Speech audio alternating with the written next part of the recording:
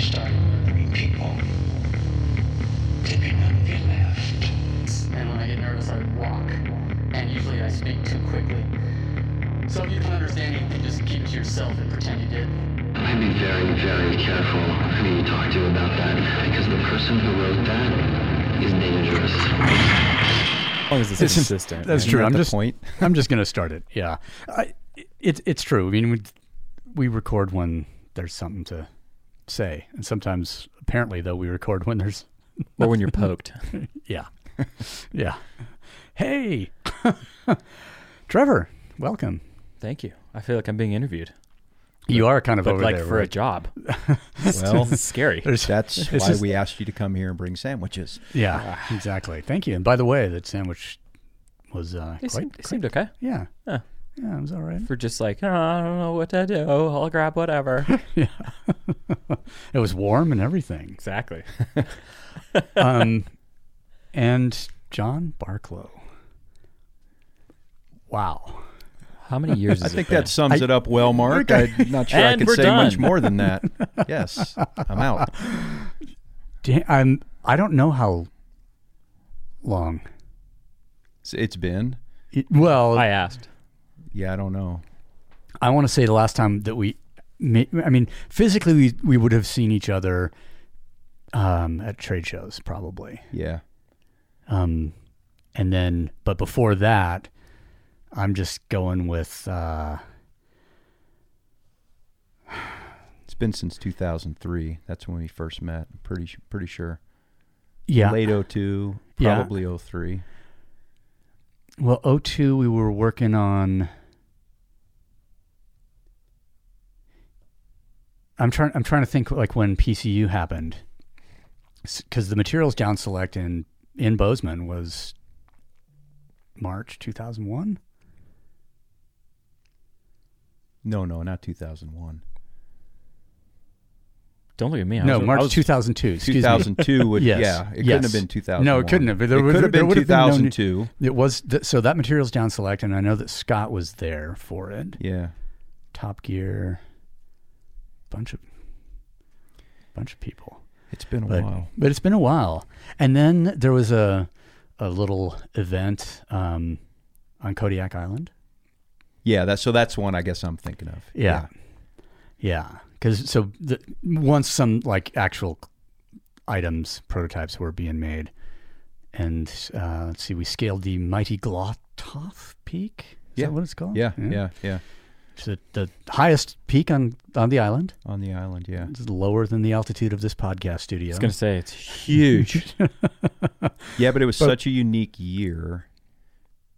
It was so much snow that year that we were able to do what we need to do. Yeah. And I'm not sure you could do that every year. Okay. Like, I'm not sure years I mean, we after skied that I know in that we could have done that August? Was it in July or August. something? I Yeah. think it was I want to say August. August. What?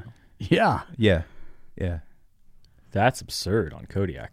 Yeah, so and you couldn't do that every year. I mean, that place is so warm and wet come summer into fall that, yeah, I don't see how that could ever happen again. That's absurd. Yeah. It was something.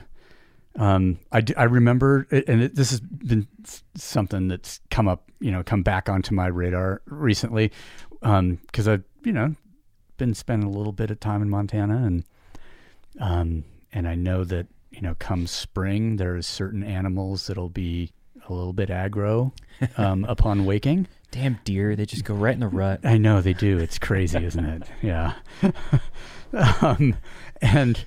And I remember, I remember that Kodiak trip that I bought a 44 mag revolver. Oh, did you really? Yeah. I didn't know that. Yeah. I'd never owned the caliber before, whatever. And I'm just like, well, I don't know what the deal is, but I know that there's big ass dinosaurs up there. And supposedly this could maybe be okay. Like in terms of a hi, how are you? Yeah. This could be a deterrent. Yeah. And so I've been, looking at some other similar types of revolvers, because I went and shot 20 rounds to it, and I was like, this is terrible. Like It's not super enjoyable. not at all, like so far from it. Oh my God. Dude, you want one that'll function, like get a SIG's 10 mil. That's a winner. Okay. I mean, we could talk about that. I mean, I was looking at actually a Ruger Alaskan, which is 454 Casull or 45 Colt. I wouldn't for go the with, lighter I wouldn't loads. go with a 45. They're just slow, and Yeah, they've had a number yeah. of people shoot bears with 45s and nothing happens. Yeah, no, sure, but you're not going to like practice with the 454 a lot at $3 a round. But you could practice a lot with a 10 mil. That's it's only $1.50 or $1.70 a round right now. and that'll stop a bear.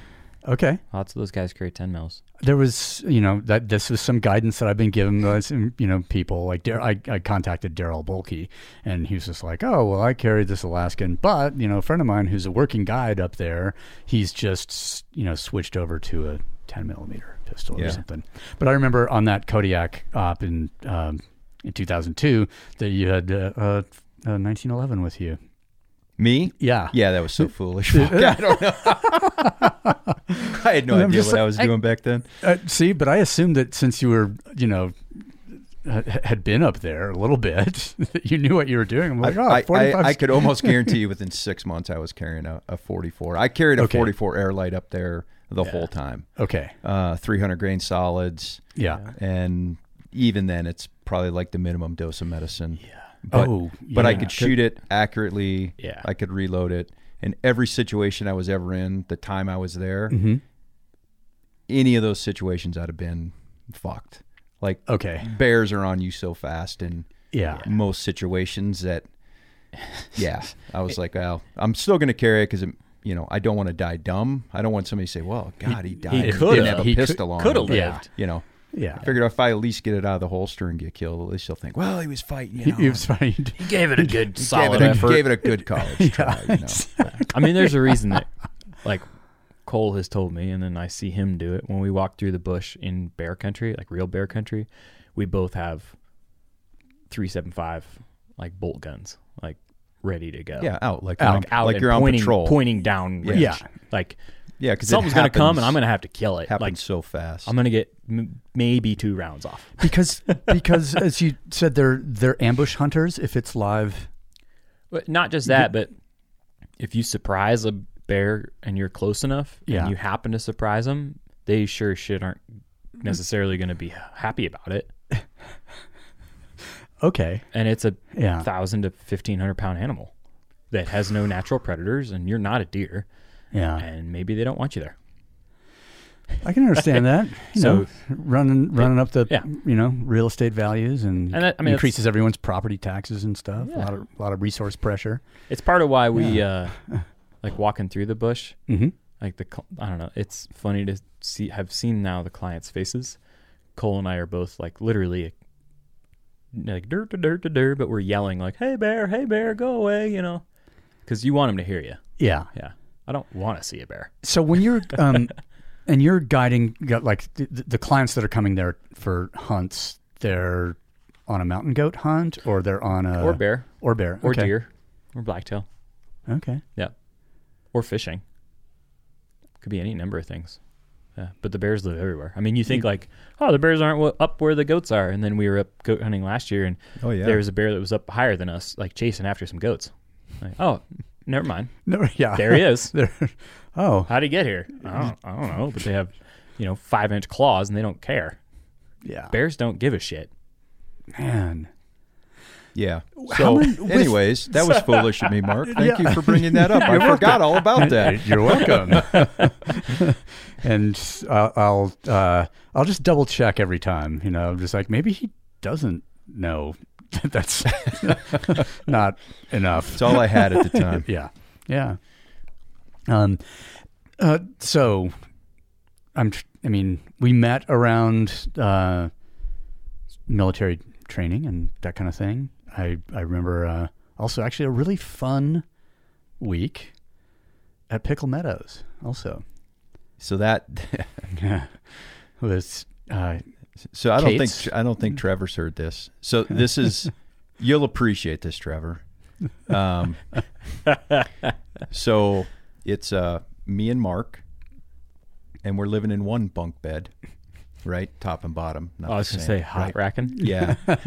And then in the same room, in another bunk bed, was an I believe it was an E8. Okay. And like another E6 or E7. Yeah.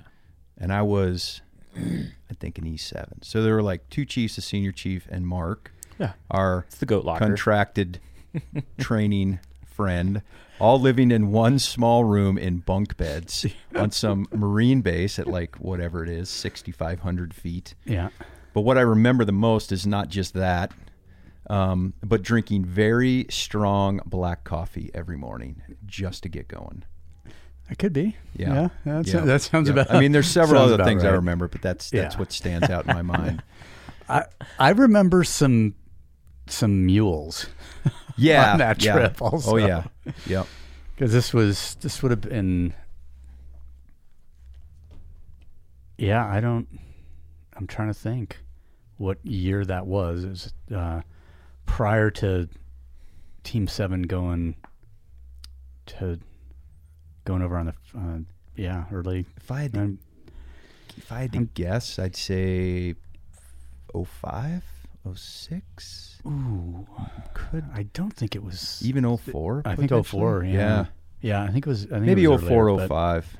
Yeah, and we were doing like there was some counter tracking. There was a bunch of pack mule stuff. Yeah. Yeah. And it had to be, it was after those guys got issued PCU because I remember like our little, different trip. Getting confused. There's a lot of them. Yeah. Anyways, I got a lot of time in the water, getting in the water and then getting out of the water. Yeah. I got a really good memory of that's fun of Mark Carter from that trip that I kind of keep in my keep stored in my head. But no, that was a good trip overall. There were some really good trips up there. But yeah. And then, I came across recently, in the sort of the John Barklow archives, I came across like a DVD that you sent down after testing all the turf anchors that we were making. Oh, yeah. Which I don't know whatever happened to any of that program, but I have no idea. Yeah. But some of those things actually worked. Well, we put them to work. Yeah. Well, let's put it this way. When nothing else would work. Yeah. And you're kind of somewhat at a loss, you're going to start doing really ridiculous things. These anchors, these turf anchors were like just absolutely ideal. Yeah. For wrapping? It could be anything. Like even fixing a rope. Yeah. For other people to ascend. Oh, okay. So like we used them at, coming out of the water on like shitty dirt cliffs and all kinds of stuff. Even down California, we used them. I mean, you see the size I am. I'm usually the guy that's like... Send him. Yeah. Yeah, he's the light guy. He'll make it up there. Yeah. Yeah. I've been up a number of ladders and stuff where it's like, well, just don't fall. Please. Please. Yeah, I don't know what happened to any of that program, actually, with the blue water rope that you... It's probably sitting in an ISU 90 right now. Yeah, I mean, we delivered a bunch of those turf anchors in both steel and alloy, but then the miniature hauling system. Yeah, that's. There was, it was a good idea. Required extensive training, and we were not able to provide that at the level. I'd say Kurt Winkler and his group in New England were doing a bunch of the training on that system. But again, I don't know. Well, something that specific, unfortunately, if you don't have the training to go along with it, like it's really becomes more of a danger to the people using it than. Oh yeah, some of those things like they looked like standard pieces of climbing gear that got shrunk. And then if you didn't read the white paper on don't tie a knot in this rope, because it cuts itself. I may or may not even have a few pieces of that kit still in my nice in my barn in your warehouse. Yeah. There was the self-locking releasable pulley was like something that's pretty. I mean, just working with Rock Thompson on that stuff, like being around someone who's a genius that way. Some of the pieces that came out of that, like the swivel piece, I know he's that Rock Exotic is selling commercialized. I think and a couple other pieces from that good for him because I've seen those. the swivel with with no link in between. Yeah, those things. That thing's pretty cool. And he also made an awesome grappling hook prototype with extendable, because at some point it was just like, yeah, but what if it's like the steep earth but with slide alder and shit everywhere, or something where if I could like hook it, like toss this like old Batman, oh yeah, throw the grappling hook kind of deal. Exactly. And it was so cool because like like this alloy shaft, and you unscrewed this threaded piece on top, and you flipped the tines out, and they were just like super aggressive, sort of modeled after the turf anchor kind of thing, and then screw that piece back down. And yeah, you could huck it pretty far, I guess. I don't know then what you do, like tug on it a little bit and go, send Fuck Trevor. I think it's good. That's exactly what it is. Send the light guy. I mean, like, I've done a bunch of shipboarding like that where they're like, tug, tug, tug. And look at me like, look, it should be good. Yeah. God damn it. Damn it. As I take all of my shit off and try and get lighter. And try and climb with nothing but a pistol. Yeah. They want the light guy to go up, but they always wanted the fat guy to rappel first. Yeah. Yeah. It's like, this doesn't make sense. Yeah. Well, yes, it does, because it's the light guy repels last because he pulls the back up. Because he's going to pull everything but what's needed. Exactly. And in those situations, I've been always the light. You've been that guy. I've been that guy too. Like, great. So now I'm going to clean the anchor and pray. Yeah. Yeah. Don't jerk. Nothing over the edge and slide nice and easy. Exactly. I've done that. Oh man. But the cool thing about that era and all the different projects that were happening back then, because it's the start of the GWAT or whatever, and missions hadn't been run, so just the equipment development that happened at that time that we could be part of was pretty cool, because it's just because it's not only the clothing system, but then whatever Pepsi personal something. Environmental protective survival equipment. There we go. Pepsi. Yeah. Yep. With all stuff being, okay, these are things that have been developed in the outdoor industry to a really high degree. Let's just bring those in and sort of kind of institutionalize them within these, smaller units that might find them useful. Yeah. I think it's fucking really cool. Yeah. The way I kind of look back on that is prior to that time, I always considered the military special operations capability, not the shooting, moving, communicating part, right? But like hey, we're going to go and this live environment, out in this austere environment. Yeah, that really the technology that was being provided to the military was 20 years behind. Yes, and there really wasn't any. There certainly wasn't any relevant training programs. Or people with the experience to really keep that going. Because it was just, there wasn't a need, and those things kind of fell behind. Right.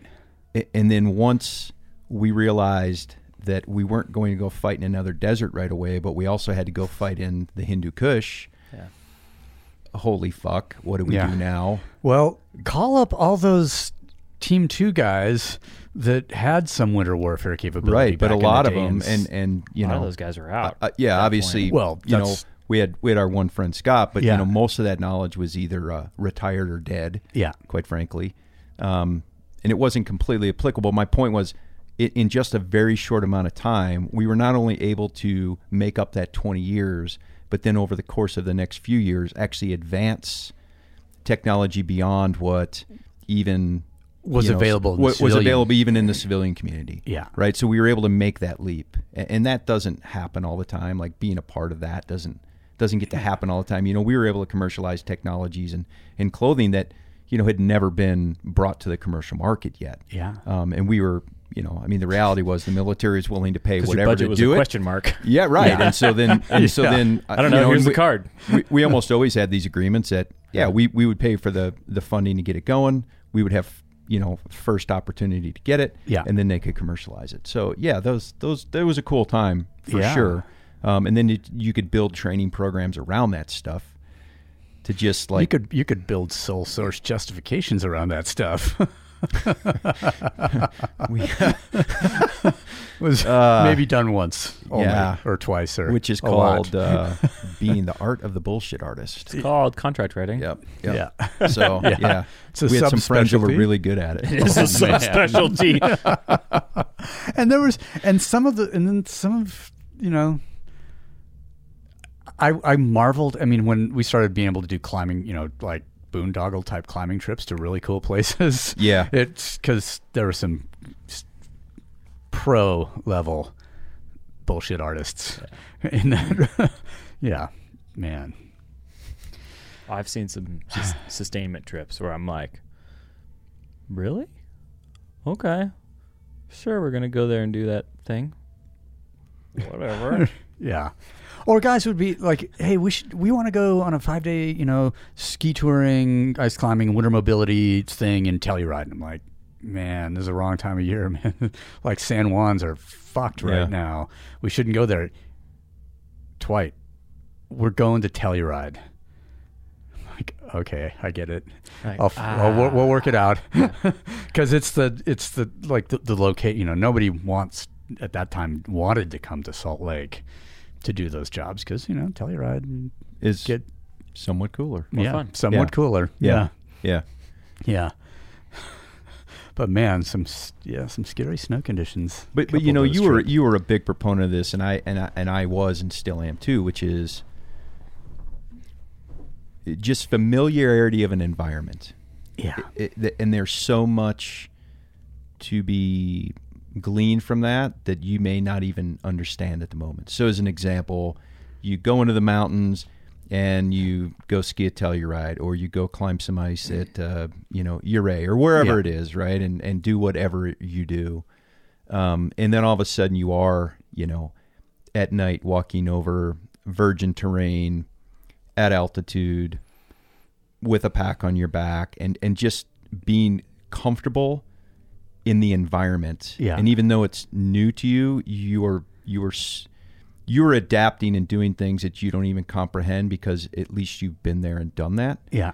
And I think that is an intangible that, we joke about it for sure, and it's definitely worth joking about, but I think there was some real value. I mean, Jesus Christ. Oh, yeah. You used to teach at one point how to walk in the mountains. And yes. It's like, this is so fucking stupid, right? I'm like, you're just like, fuck, you're going to teach me how to walk? And then I'm like, oh, I get it. And the ridiculous thing is, if I really care about somebody anymore, which is, not very often, but nonetheless. Understandable.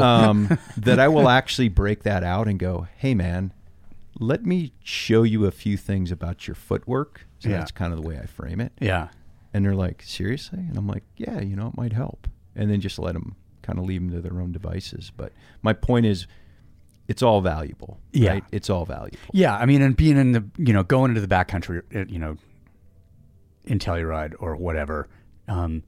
If just a lot, more exposure to those environments is better than less. Yeah. But even just doing the fam, like the a trip of, okay, here, this is the footwear you're going to have in this situation, and it's not your Solomon's anymore. And so you're going to have to, maybe adapt a few things here, or it's the ski touring thing, or it's, we're in a risky environment and you've got to make good decisions for ice climbing, and, I'm going to make the rope go down from you instead of up from you. And then it's going to get even more interesting. And so I think a lot of those, the trips, you're right that it's, gave people enough exposure to where they could potentially look after themselves better than they could certainly without that same exposure. Without it, we're going to, 15, 20,000 feet and understanding what that process is and what the negative effects on your body are and your mind, to where at least if they had to do that again, they would think twice about just getting dropped off. Yes. And then, it some of those trips evolved. Once they started getting, in my opinion, good is when they were, or we would be out and having to look after ourselves for longer than 2 or 3 days at a time. Yeah.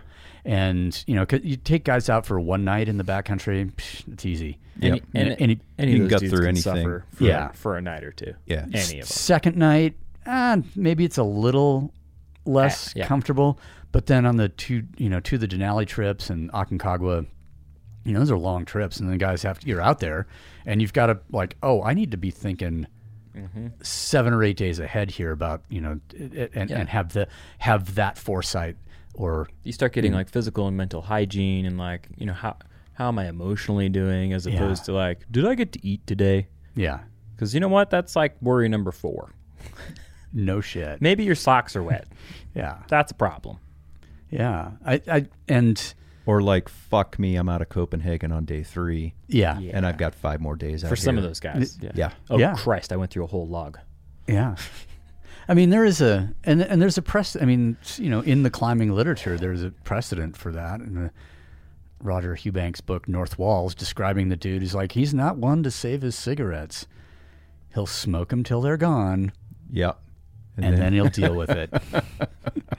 It's like, all right, that's my kind of guy, because I'm not rationing, you know.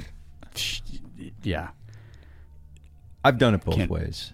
Yeah. Okay. Yeah. I towards the end, I defaulted to the more disciplined monk-like approach. But, okay. But yeah, no, I definitely understand that. It's like, fuck it, I'm going to live 3 days large, and then we'll deal with the rest as we deal with it. You know, large is probably it's a relative term. Yeah. But yeah.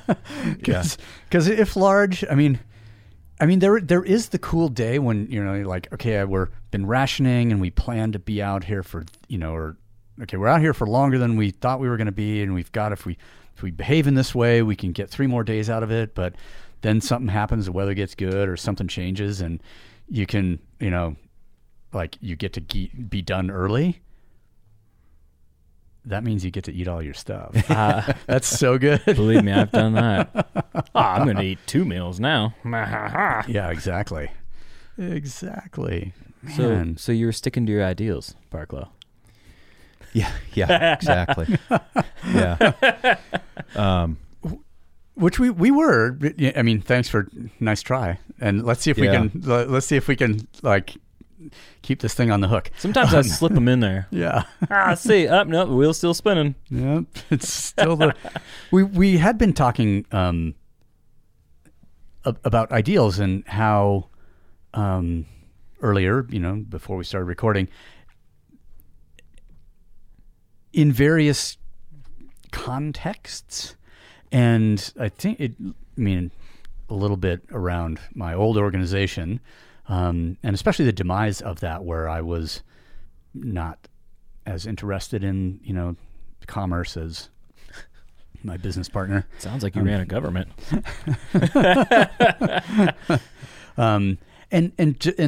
And realizing, like, over time that even people in close proximity to me didn't understand how serious I was when I was saying those things, you know, about questioning everything, especially ourselves, about, like, this is not, yes, a certain amount of money needs to be made in order to sustain this effort, but the project itself is based on certain physical and psychological ideals, and those things are the most important, and the money comes a little bit later. And then we were talking about just being out in the wild now, and seeing people who held on to their ideals while simultaneously running or, you know, being involved in business, and that it's been almost all of the time a business. The demise of the business comes when the shareholders have to be pleased in some way, because they're not investing to not get a return. And, you know, so I'd rather, you know, wring this fucking thing dry, get mine, get out. And, you know, and that's totally fine. But a lot of businesses, I mean, one here in Salt Lake that I can think of that's, you know, very different than it used to be based on the fact that it went public. Right. Well, that's always the, that's always the risk. But I think what we were talking about is, those slopes become slippery when those ideals are compromised. Yeah. And that I think one of the reasons people are surprised when you're not willing to compromise is because it's not a very common thing anymore. Yeah. That people have ideals that they actually believe in, and it's not just some fucking woke statement to either get investors or get likes on some social page, right? My God, you actually believe what you say, and you're willing to plant the flag and say, this is this far but no further. Exactly. Yeah. Yep. And I mean, if anything that sort of happened here, I mean, I look, we were sort of talking about having met around, I mean, because you had been in the original Jim Jones space in 2004. So I don't know. So let's talk about this real quick. Yeah. I don't know if when I tell this story, I say that you affectionately called it the Gulag. Is that true? There was a period of time when it was called that. Yeah. And I remember there was a point when you and Craig and Johnny came down. Yeah. And Johnny had the record for holding those fat bars. Oh, yeah, that's right. Forever. Yeah. Like, I don't know what sort of gift he had. That was, those bars were, I mean, big and fat, and I think 53 pounds each. Just big honking pieces of steel. And yeah, I think I've seen stuff like the axles type of bars. Yeah. These got my Mike Makeley, aka Mr. Pink, who used to work for me. He made these, so he got like flat, I think 2-inch diameter steel bar stock, so that we could put plates on the end of it, but then welded like 4-inch collars. No, like in the center, like for the center of the like for a fat bar deadlift or whatever. It wasn't 4 inches, it was probably 3 inches in diameter.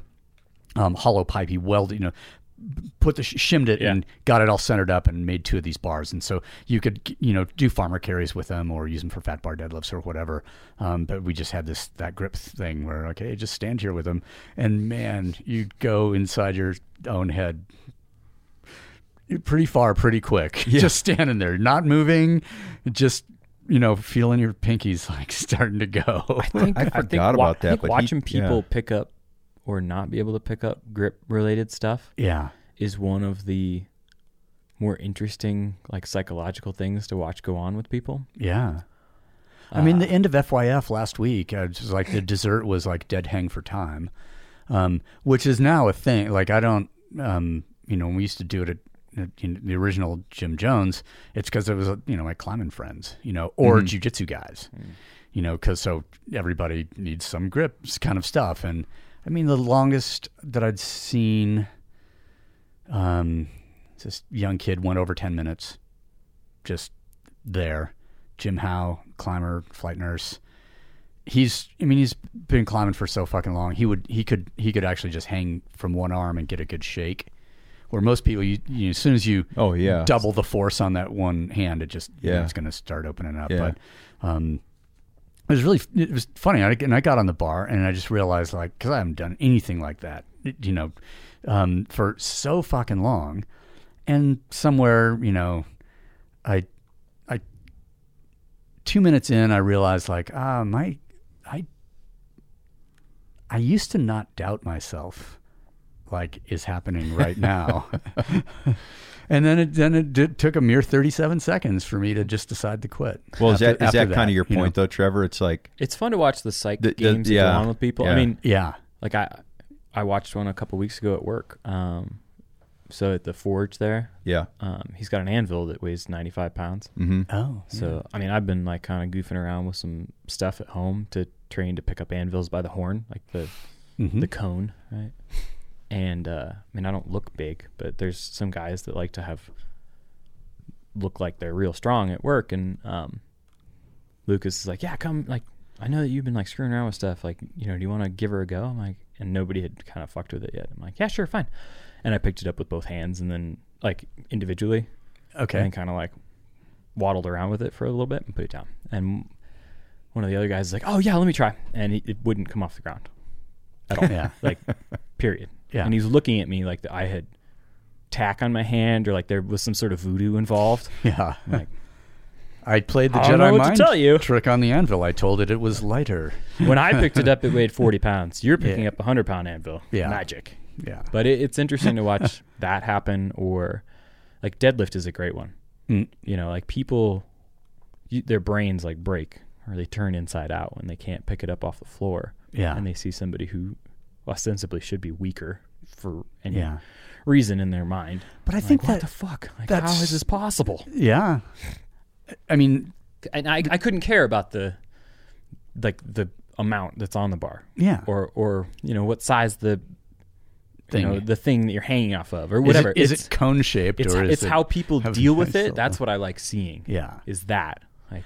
And I think if we just would talk about endurance of any kind, whether it's because it's okay, you stand there and hold these things and you're those fat bar, I can't remember, we had a name for them, but I can't remember what it was now, but but you're in your head, you gotta like just be there and not psych yourself out. Or when we were involved in the development of the new changes for the Ranger Athlete Warrior program, and they were just getting when they were testing for 1 rep maxes, they were just getting dudes hurt all the time.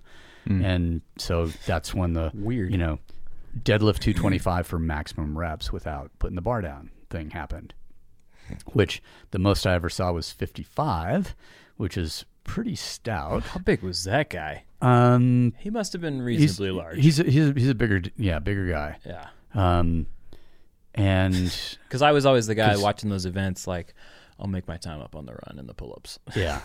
Like, I'll make my score up on the little guy things. On the little guy stuff. Yeah. But it doesn't, but even that, I mean, it's a grip strength. It's always going to be grip strength on that, because your back is generally going to be strong enough. I mean, you do start to get getting a fair amount of reps. The shakes or whatever. I think the most I did on that test was 31. And the last few, you're definitely not really in control of your body anymore. but just watching people do it, and like the longer it goes on, like, fuck, I can still keep doing this, but I want to be done. I can still keep doing this, but I want to be done. Like long enough that the conversation starts to happen, and I think that's what you're seeing, Joe. You're identifying is just like, oh yeah, he just talked himself out of being able to do the thing. Those are my favorite ones to watch. Oh yeah, all the time.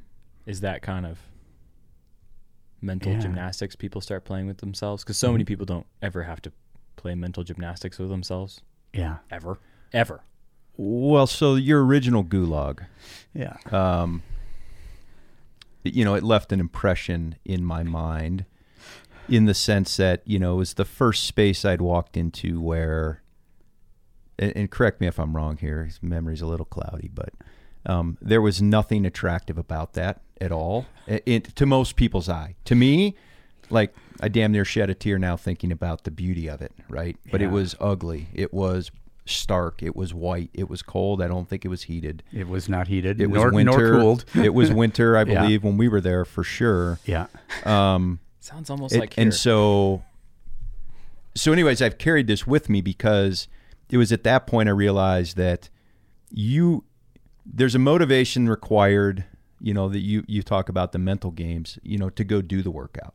But then you go into this space, and the space is uninviting, let's say.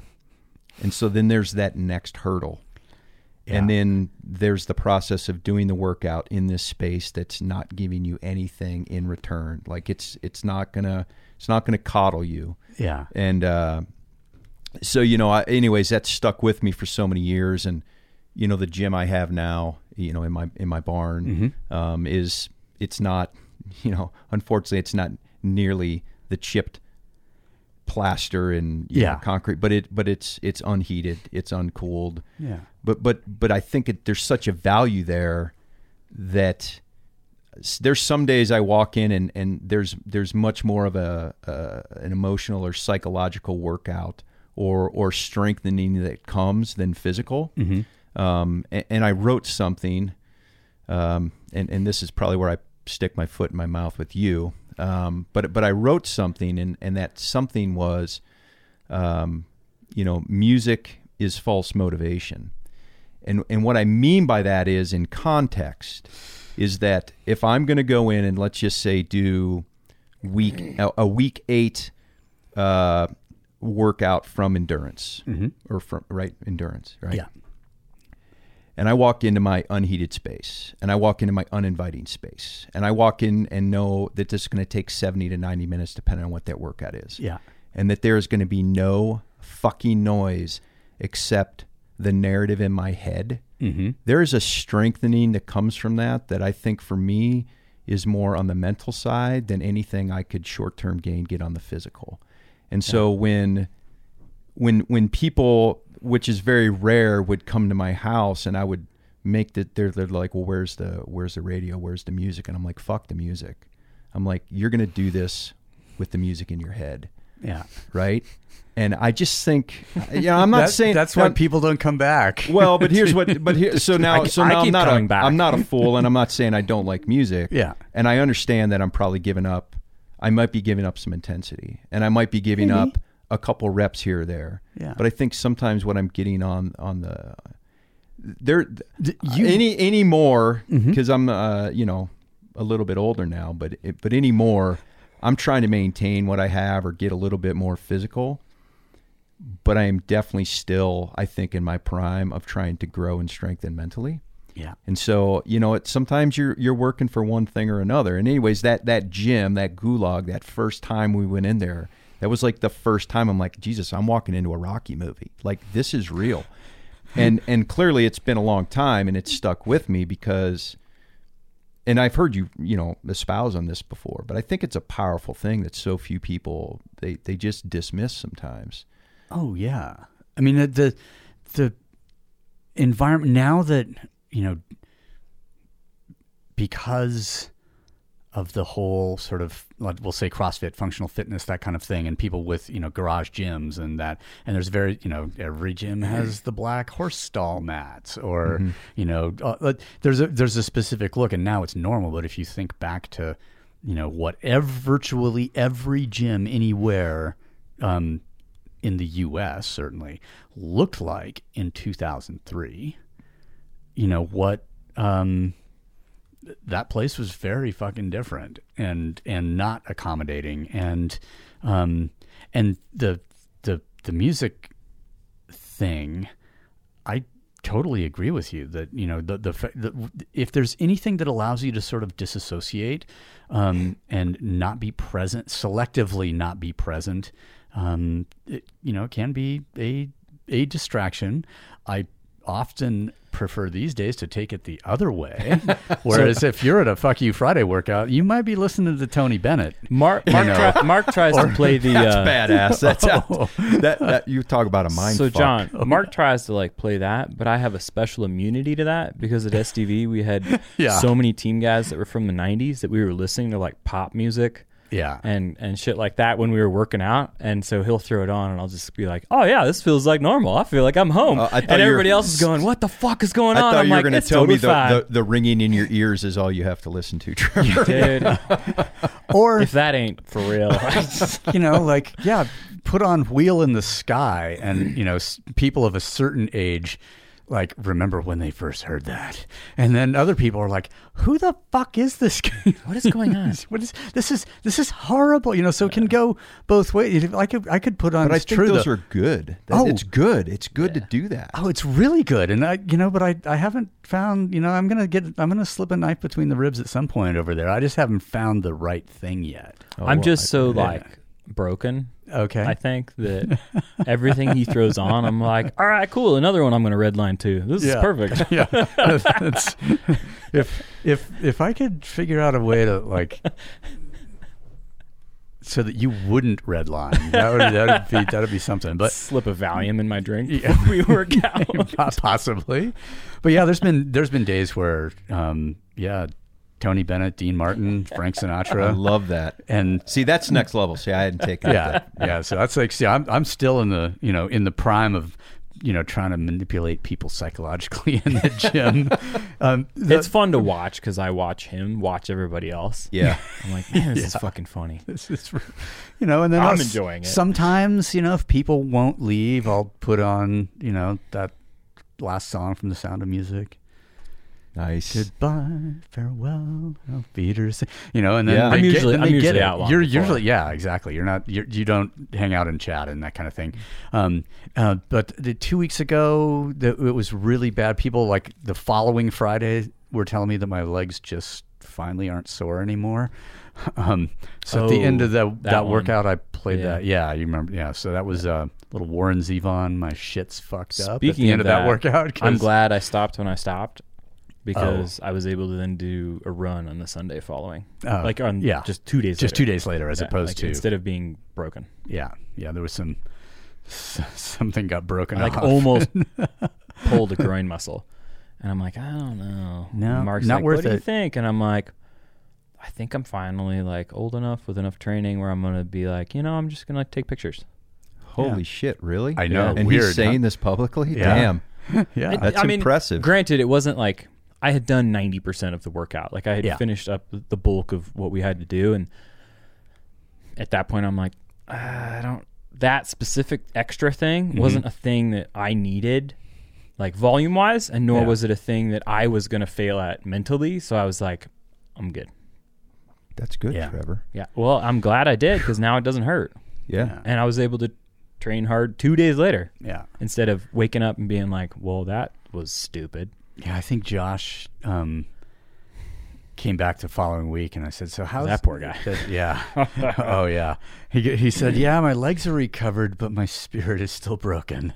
I'm like, excellent. He's not somebody that's spent his adulthood being broken mentally and physically in a workout environment. I think he's built himself up and appears very fit, but like. I think there's some parts missing in his pie that occur here with some of the people that are here on a routine basis based on our backstories. Like, people come in and they'll participate on occasion, and I see them do the "what the fuck is going on here" type of face because they don't have that part of the pie. Yeah, it's like, why is that guy heaving on the ground? That wasn't necessary. And I think it's funny that I'm heaving on the ground because that's a thing that I just can't seem to stop doing. Yeah. I think people that haven't kind of followed along in your teachings or, been witness to some of the things that we have and are gifted physically, they probably haven't been stretched too far mentally. Yeah. Now, that's just a general statement. And then when they are, they realize, fuck. Like, I don't have half of what I actually need to maybe fully exploit the physical gift. We see that at symposiums. Yeah. During the workouts. That's the face. But that's also, and Michael is, ever more adept at it of like, okay, we'll design the session that, takes people on some kind of a journey. Yeah. And a lot of times it's, things that don't look bad, the go up in threes thing of, 3 burpees, 3 calories, 3 something else, whatever. And then it's 6 and then 9. What was that? Pretty soon, whoa, the volume is just. Step up in squats. Yeah. Just like, oh yeah, you're going to go by 3s. You're going to do a step up. The beautiful thing about that is not 40. Just on the way up, but knowing you've got to come back down. Yeah.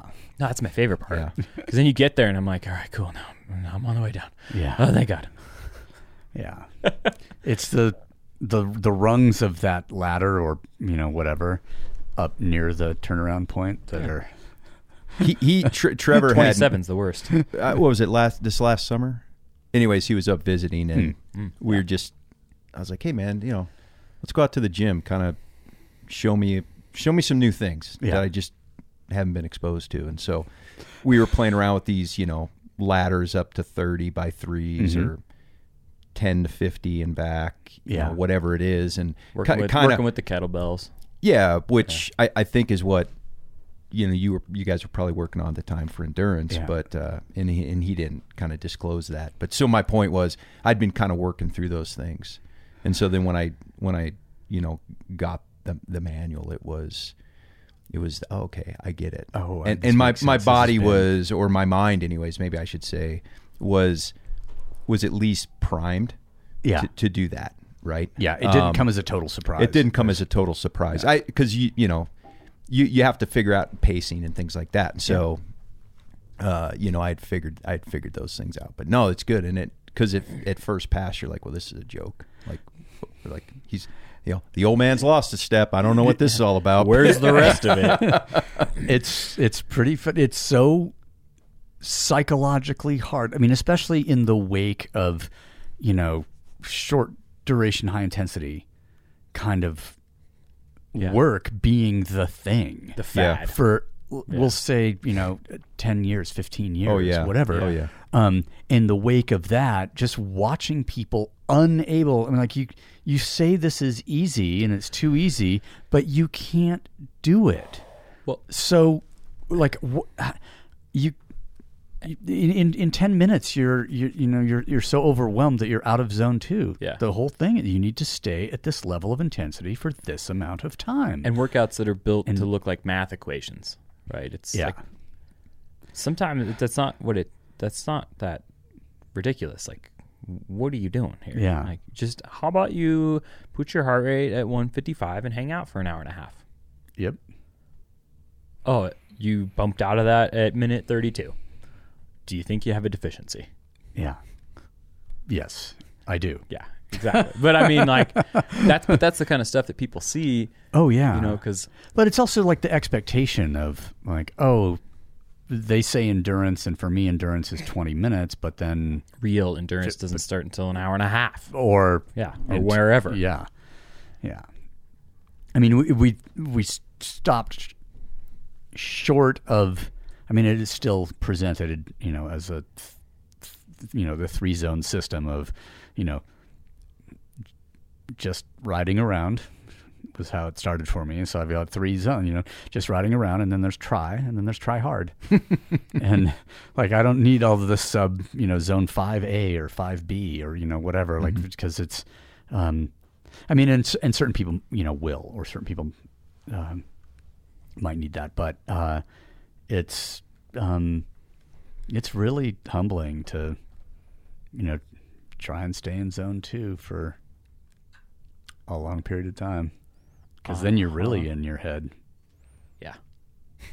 Yeah. How did the archery begin? Like, when you were still in Kodiak, were you? Yeah. So, So I'd always shot a bow since I was, 15 years old. Ish. Just as a kid trying to figure out in Ohio how to live some type of adventure that didn't actually exist. Okay. So then get in the military and start doing all these things. And so let's just jump ahead to Kodiak and learning all these skills, teaching all these people, being in the mountains with, groups, and managing that and the stress that's associated with that year round. Yeah. And in the wintertime, being able to go back and climb, ski, but then in the summertime, fall time, not having this kind of outlet to where, what am I going to do where I can just go into the mountains by myself and be left alone and not have, people to worry about but myself. Yeah.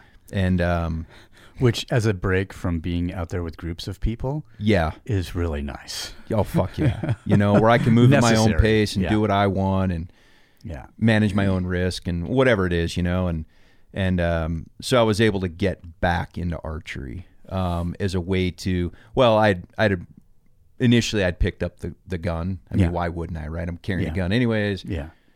And to be honest, there was no satisfaction. Yeah. Whatever, And that's just my personal choice. It's common. So then I was like, well, I'll just, pick up the bow. And that brought back this love affair, so to speak, with this tool, with this implement, with this pursuit that I had, and allowed me to go do this thing in the mountains when I wasn't climbing and skiing, because I was heavily into that as well at the time. And little did I know that would, somehow be a part of my transition and life after the military. Working for a hunting company, which I just didn't see it coming. But anyways, that's kind of how it happened. And then this, oh my God, I've provided meat for my wife and and I've done this now for a decade, and it just became this, I mean, quite frankly, all-consuming kind of thing. And then as my body started to suffer ailments, and quite frankly, even my mind, climbing and some of these things started getting put on the shelf, that this archery thing, this hunting with a bow became this kind of thing that I do now. Being able to put all of the mountain experience and that in those environments to use in the context of that activity, is it's really kind of cool to sort of watch from far outside, but just realize like, all the stuff that other people are really struggling with, it's second nature for these guys. And so you can focus on the actual thing. Yeah. I've been fortunate enough to, to be able to take this and, basically hunt, not all over the world, but quite a few places around the world. And obviously living in Alaska and, hunting at altitude and hunting in the snow and, hunting these animals and being able to access areas to get to these animals that really are blending, climbing or, just good mountaineering type skills with hunting, with the hygiene to be out in that environment, on your own. I mean, for really a few days.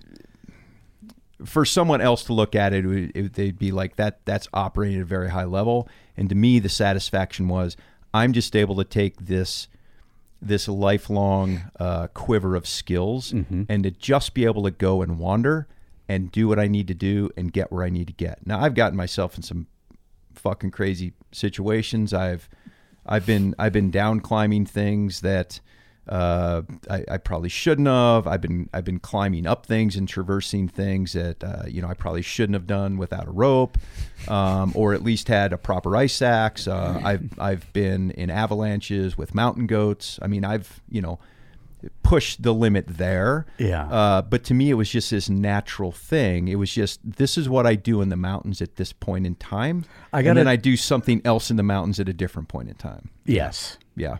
I gotta call timeout on that one. I've been in avalanches with mountain goats. Yeah, like a goat that triggered an avalanche. Yeah. Both of you. Oh. No, yeah. So I shot. I was gonna say, was it your fault? Well, so I went out in December by myself on this mountain goat hunt on Kodiak. Yeah. And anyways, I ended up shooting this goat with my bow, and I knew that it was above this 400-foot deep ravine. I knew that. Okay.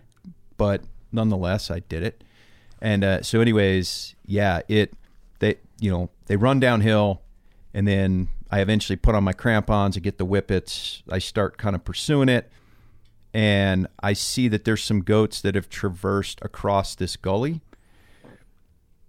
and I'm counting them very quickly, and I realize there's one missing, and then I realize that there is a very recent avalanche that's occurred in this gully, and I begin to down climb, and then spindrift starts to come and all this kind of stuff. And long story short, at the bottom of this said 400-foot deep ravine that I absolutely should not have been down climbing with whippets and crampons. Get into this terrain trap over here. Yeah. Is this giant pile of frozen avalanche debris with just the faintest tip of a horn sticking out, and there's my goat dead in a pile of refrozen avalanche debris. And so now I'm down at the very bottom of this thing, and this whole thing, just kind of begins to unfold. And I'm like, I should have known better, but I didn't. And so it is one of the more memorable kind of wintertime hunting experiences I've had. It's kind of cool though. But it's just like a blending of all these skills that you have, and you just don't even think twice about it. And so then this, anyways. So, but I really enjoyed doing all those things by myself. And, if it was, I'd spent a day, almost 8 hours getting into this area one time by myself to go hunt some deer. And I get up there and climb up into this hanging valley, and there are 2 large brown bears laying in this giant bowl that I was hoping would have deer in it. And there's 2 big bears. And they're rubbing their bellies like, used to be some deer here, John. And I think I had gotten there. So I think I had gotten there just recently after they had gotten done fighting. Okay. But they got back together and fought some more. And then the loser, as I'm just watching this in fascination, the loser gets basically punted out of this valley and decides to walk out of the valley on the ridge that I'm on, leaving me little to no way to go. Yeah. But down through some really gnarly escape terrain. So, it's just, but anyways, it's been really cool to kind of blend those disciplines. Yeah. And, so that's kind of how all that, came together. You're living in this incredible environment. You have access to this stuff. You have these skills, and you're looking for an outlet. And so it just kind of became, the thing to do.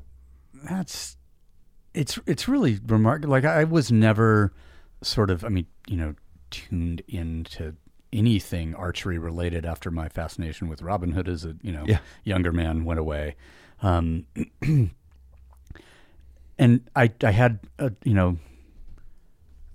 couple of bows, and I can't, I guess a 60-pound recurve was sort of the one that I would use on I would develop these, did some different things with the arrows and the arrowheads and putting an ounce of lead on the front of it so to take out a street light, kind of situation. Because I was a city kid at that point. And but then all that sort of went away, and it just seems like, and I don't know, when it seems like so many friends who were prior service have started shooting and talking about it and hunting in the last, I'll say 5 years, but it's maybe I've only really noticed in the last 3. Yeah. That just this wave of, interest in the fact that, there's Erin has her bow here, and there's a target, and sometimes arrows are shot in the gym, and Trevor's shot here, practiced here a bunch, and I'm like, this is it, and it makes total sense to me that there's the maybe the hunting aspect of it, but that's not not everybody for sure, but just the sort of, and I'll say as a spiritual practice, of I wake up and this is my morning active meditation. No, and you should go there, and I think that's a part of it. I know for me it was, I still like shooting rifle and pistol, more for protection from 2-legged animals, vice versa, right? Yeah. But the act of going and shooting so when you're used to this kind of loud thing, and then you can go and shoot this bow, it becomes this real cathartic experience. I mean, I don't meditate per se, but when you're shooting your bow, it almost becomes this, right? It becomes this 30-minute, an hour, 15-minute, whatever it is, therapy session. Yeah. Where you kind of have to be present. Obviously, Japanese, as an example, have used archery, Zen and the art of archery, et cetera.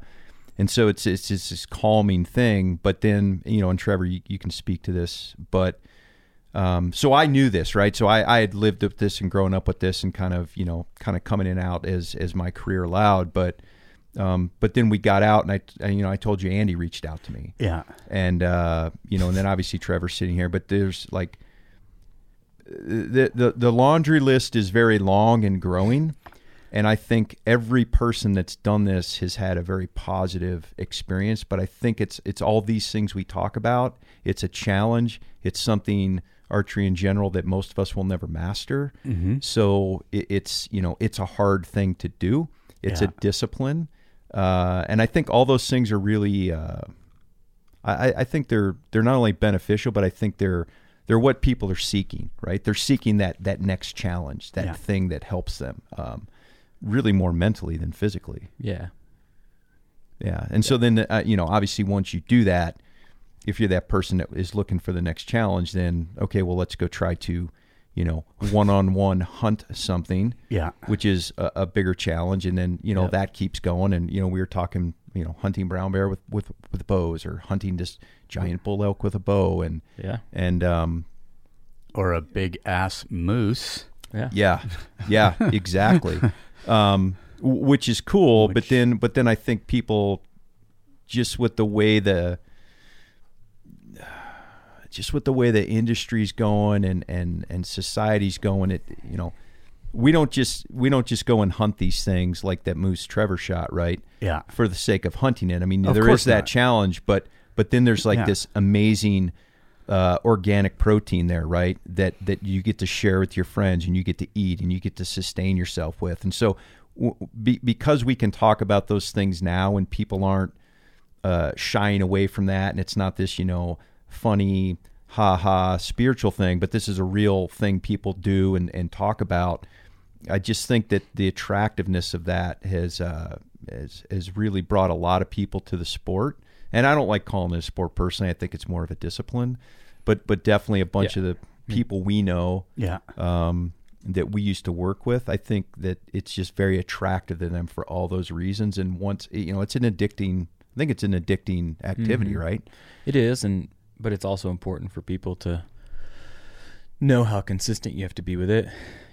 Just like being physically fit, it's every day. Well, yeah, we were talking about that. It's time over distance, right? And it always is. And that's the thing that's, I've only been shooting a bow for 3 years, but that's the thing that's bugging me the most about the hunting industry. And I've only, been bow hunting for 3 years. Like the hunting industry as a whole, from migratory birds all the way to spearfishing, right? They're kind of selling the short course, is what it seems like. Buy the things and you'll do the thing. But that's every industry, every commercial industry.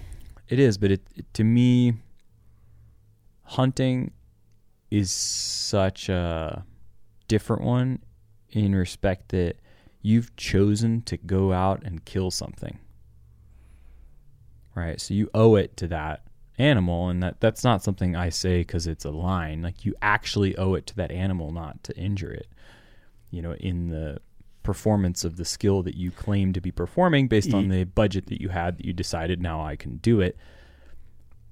It's bugs the crap out of me when people are unwilling to either be physically fit enough not to be stressed out, or practice enough not to be stressed out about their shot. Like I said yesterday at work, at Black Rifle, like, we were just bullshitting, and another buddy of mine, Mike, was out there, and I shot 40 arrows at 20 yards. Yeah. Because I have to. Because I owe it to anything, if I'm going to shoot something with that stick bow, to do it. Yeah. Like that. Have you been using the stick almost primarily exclusively lately? Good. Almost. Because I need to make sure that, like, the skills are still there for the compound. Yeah. But I think I'm getting closer to feeling like it's a reasonable tool. Yeah. Even you can say, like, I think I'm shooting a lot better than I did when I came up to your place with that first bow. Yeah. Yeah. It's funny because when I drive, like I said, back and forth to Bozeman a bit over the winter and, autumn and that kind of thing, and now spring. But every time I, drive up or down the Madison, I'm just like, man, I wish I could get into fly fishing, but I can't. So far from it. But it's boring. and this idea of, archery keeps kind of making more inroads into something that is of a similar type of practice. And I think about it, and I'm like, the orthopedic mileage that I have right now, there's actually this wouldn't be bad for me. Like, I have nothing that would stop me from, or compromise, because I'm guessing that all of the bad stuff that could happen to the shoulder is in the string side as opposed to the support side. Yeah. I mean, mostly. And then some of that just depends on bow weight, and here's the thing is like Sharon, like, Dud's wife, like she shot a 30-pound bow forever and she's killed a fucking ton of deer. Like, it's all about just being close enough to the creature to do it. You can shoot a bow that feels so damn light that it's like a child's bow, but it will still kill something like a relatively large animal, and you're not going to hurt yourself. Depending on your proximity and your ability then to stalk. Yeah. I guess. Yeah. Or pick a good blind area or a good tree stand. Okay. Yeah. Yeah. For a military guy, they can use so many of the skills that they've learned, right? That kind of become obsolete when they, become a civilian, like stalking, like camouflage, like all these things, like the discipline of shooting and accuracy. And like Dudley has laughed about how turnkey Andy and I were to make into proficient bow there's hunters. so many He's things like, that that was simple. Yeah. Or the navigation component or the moving around the mountain component. Like, they've got a lot of that. Yeah. And makes there is something sense. different. I don't know what it is, about shooting the arrow. And even though, depending on what you're shooting, the arrow can move faster or slower, but you can see the arrow, the arc, the cast of the arrow. And there's something about that that's so, I think, satisfying to the person who's shooting the arrow that's different than a rifle or pistol, right? Okay. Where you just see the end result. Yeah. You hear the bang, you see the end result. But this cast, and then you can judge the accuracy. I don't know what it is, but anyways, it's very therapeutic. So it's been amazing to see the growth, like you said, 3 years for sure, maybe 5, in the veteran community, and how it's helped so many people, give them something to train for or to work towards, or just, to go and get some therapy in the backyard. If you live in the, subdivision, you can go do that where you couldn't go, say shoot a pistol. Yeah. It's been pretty cool. And I've been doing it for so long that I didn't even realize it. The world is going to be catching up in a sense. Yeah. So it's been really cool, to see these friends of mine kind of jump into this. And it also kind of pisses you off a little bit that they do jump in at such a high level, right? It's like, God damn it, it's taken me 20 years to get there, Of course. But it's been awesome. But it's been awesome to watch. Just those sorry, overachievers. John. Yeah. God, sorry. It's been really cool though.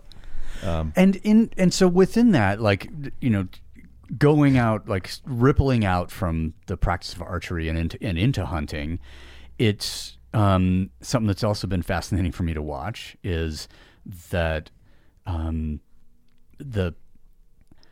the environmental protection stuff that's got, like the clothing systems that now exist in the hunting community that were really exclusive to high level climbing at a certain point. Yeah.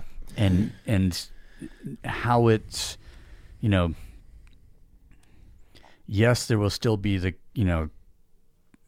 people on their 4-wheelers with, whatever Beer bellies and Pepsi. Yeah. Or beer and their cotton clothing and this and that, that's still, but that's a different thing. But just looking at, some people, or if I'll run into them every now and then here when it becomes bow hunting season, if I'm out on a mountain bike or whatever, and I see bow hunters, I'm like, look at their clothing system, and some of them are, some of them are decked out with cry. Some of it's, it'll be Sitka. It'll be stuff from that, sort of outdoor industry or the, the hunting side of a certain, a more non-hunting company as its origin, let's say. I just thought, man, that's got to make things a lot different. Because as it happened in climbing, and the clothing systems just allowed access to different, situations. Yeah, as they developed. So the first thing I have to say about that is thank you, because Mark is my mentor when it comes to this stuff. So I could say one of, but as far as this specific thing, you're the guy, right? And it goes back to that Kodiak trip, that 2003. I give you all the credit every chance I get, and this is the first time publicly. I've seen. No, it's not. I've seen it. We corresponded recently when I said, "Oh yeah, it's a great book. It's out of print now." Well, yeah. Extreme alpinism is the Bible for so many things, just mountain related. So here's the interesting thing, though. We talked about special operations and the military in general being 20 years behind before 9/11. I work for, Sitka Gear, which is a high-end hunting company. They were the ones that kind of brought this idea of technical clothing into the hunting space that did not exist. Okay. It didn't seem like from my limited exposure to that hunting world before. No, they were 20 years behind. Yeah. I mean, quite frankly, until just very recently, they were 20 years behind. Paralleling almost the military organization. That's what's so fascinating, right? Is that, here we go again, this parallel path again. Sitka has allowed me to basically take what I've, learned and taught in the military and help advance this cause in hunting, to bring, cutting edge technical clothing that if you strip the camouflage off, could be put on a mountaineer or a person going on a ski tour or whatever the case is, where the hunting industry is running a little bit behind the special operations community is, there's no training component in this, civilian sector. And so, you can buy all of these. You can buy it, items. but there's not a lot of instruction on how to use it, right? And so the analogy I use is, you give the keys to your 16-year-old, you give the keys to the car, your sports car, and he goes out and he grinds into third gear, gets it up to 60 miles an hour, and he says, "Oh my God, Dad, this is the best thing I've ever done in my life."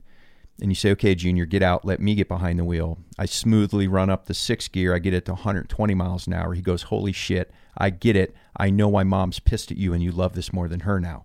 It's like, yeah, because you understand the full capabilities, right? Of the thing, and you understand the value that it brings, and you understand that now you are able to go do these things in weather and terrain that you wouldn't otherwise have.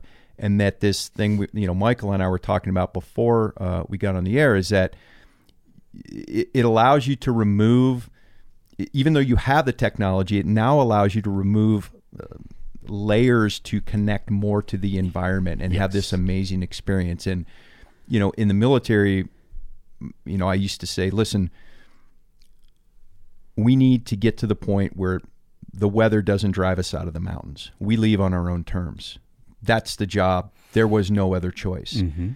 But now you're able to, in the hunting community, if you're taking time off work or spending all this money to go on this trip, you don't need to leave because the weather's bad. If you have this and you understand how to utilize it to your advantage, you can be out there in the storm and still flourish and move around and do whatever you want to do, right? Because the animals aren't leaving. The animals aren't leaving, right? They live there. And then sometimes you can capitalize on that. But it's been fascinating to see, because that has absolutely, I've been working there 6.5 years, but absolutely in the last 3, probably 3 for sure, the explosion of this technical clothing in this hunting space has really just, been fascinating to watch. Well, and now you're probably starting to see enough guys with enough experience from the old PCU system, right? Yeah. And special operations guys that have the fitness, have the prior training shooting a projectile, that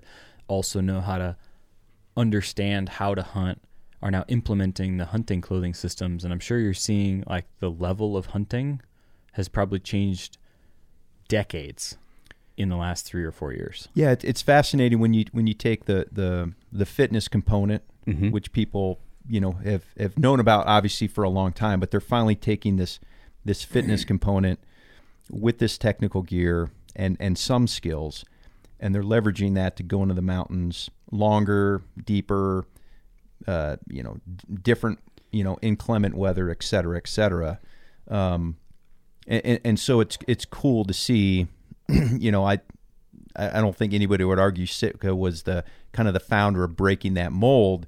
But the backpacking community, the climbing community, they know about systems 20 years ago, right? Yeah. Like this was just something that, it just became second nature. It wasn't something you even talked about. It was just something you did. Yep. It was a way you thought. And so it's interesting being in this new, commercial market that, this is still something that's very new, and is trying to be, kind of learned. And driven a lot by the bow hunting sort of? Mostly art. So archery is just this aspirational thing that people want to do. But within the different types of hunting, right? So mountain hunting with a bow is kind of like the pinnacle. Okay. Yeah, that's kind of like kind of what people would like to work up to, and when they get there, they're kind of I don't want to dare I say like operating at the highest levels, right? Okay. And so if they're able to go into the mountains in inclement weather with a bow and then ultimately kill something, like you are operating at the highest level at that point. And then if you've looked after your fitness, you can maybe get that thing. Yeah. Well, so they're looking at fitness, they're looking at, nutrition, and, again, I give you a lot of credit for this stuff, but you coined the term, in my mind anyways, this crisis nutrition, right? And so what does that mean? And so, I've talked about that in the past, but people don't. When I say people, people in the hunting space as a whole have not thought about these things. Whereas in the alpine climbing community, like this is how you survive. Yeah. Like if you succeed on a climb or not, this is how you get back home, right? Through these things. And or having some level of mastery around the nutrition, around the clothing systems and all the other gear stuff, it just frees up like a lot more horsepower for the actual doing of the thing. Well, and that's no bullshit. Like the mule deer hunt I did last year, the one that I shot up here that I was alone for a week, right, up there. Yeah. I could have gone home every single time, but I was camping up there hunting that deer. I know the systems from the military, so I understood them. I had been practicing enough where I was trusting my bow. I knew how to eat already from everything else, right? So all I had to think about when I was up there was getting a deer. Right. Period. Right. And I got a deer, probably because of it, right? Like, you're talking about freeing up that mental horsepower, and I went down, spent a couple hours stalking a buck, and got blown out by a doe, right? That thing went off, and I turned around and had to go back up the mountain, or up the scree field that it was. And that took me, well, first I sat down and had lunch and was pissed. And then I got up and walked up the hill. But because... Is this a Kodiak? No, or is here. Here. Okay. Last summer. It was like 95 degrees or whatever, right? So a lot of these things would have got somebody to leave or not want to do what ended up happening, which is I went back up the hill, and before I crested the ridge, I had the mental horsepower to go, well, there's always a chance. Got all my shit back together, pulled the bow out, and grabbed an arrow and knocked it. Like, it could happen. It could always happen, and it's the right time of day, or maybe it'll happen. But I had the mental horsepower to do that. So I crested over the ridge and walked the ridge, and I was staying on the opposing side of the ridgeline so I wouldn't get seen if there was anything, and just kept poking and poking and poking, and ended up one of those pokes, I saw 2 bucks walk out, and one of them I shot. Yeah. Or ended up shooting. Like, I stalked him for a little bit. Yeah. But had I not had the mental horsepower because of all the other shit, Because you're already under a ton of stress. The system, just being like the system that, I had from you, right? If I didn't have that system and understand how to use it, because I wasn't drenched with sweat, I felt good, understood hydration from physical background, and then understood all the eating from the military, like that wouldn't have happened, period. Right. But I was able to effect that hunt and be successful in an area that I think it's a 4% success rate up there. Oh, really? For deer, yeah. But there's a reason. It's really shitty. It's tough hunting. It's a lot of pressure. But there's a lot of things that, to your point, like you don't want to spend your mental energy on shit that doesn't matter. Yes. Right? So shouldn't matter. So I'm gonna relate one more story that you probably don't even fucking remember, but if you do, good on you. But I'm gonna tell it the way I remember it. But we were talking in regards to clothing systems and layering, etc. Right? And I'll say this now because as far as I know, you do not test gear for Patagonia anymore. That's correct. Correct.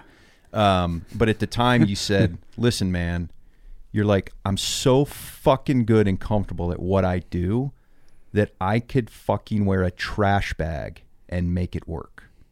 And so what I took from that, I call it the trash bag analogy.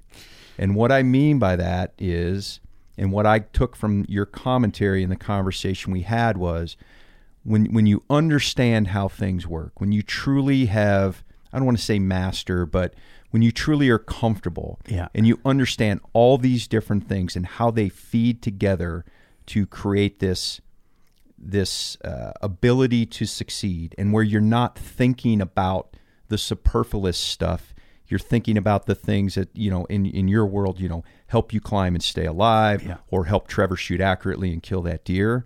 Like the equipment and clothing become secondary to the skill and the knowledge, right? And that takes time. There's no way to hack that and get there, right? And I kind of knew that I was getting to that point where, it didn't matter what gear, because I've tested a lot of gear, maybe not to the extent of you, but I've tested a lot of gear. I spent a lot of shitty nights out in leaky tents and shitty sleeping bags and fucking jackets that didn't keep me warm. But I was able to do that, keep a rational mind, stay in the field for 4 days or whatever it was, because I knew how to leverage it to its full extent. Yeah. But it was actually secondary to just the knowledge and skill I had to kind of get through the thing, right? And so that I could just concentrate on what I was doing and not just, everybody starts out and surrounds themselves with this gear and it's like, oh, gear. It's like, we use it as a crutch. Yeah.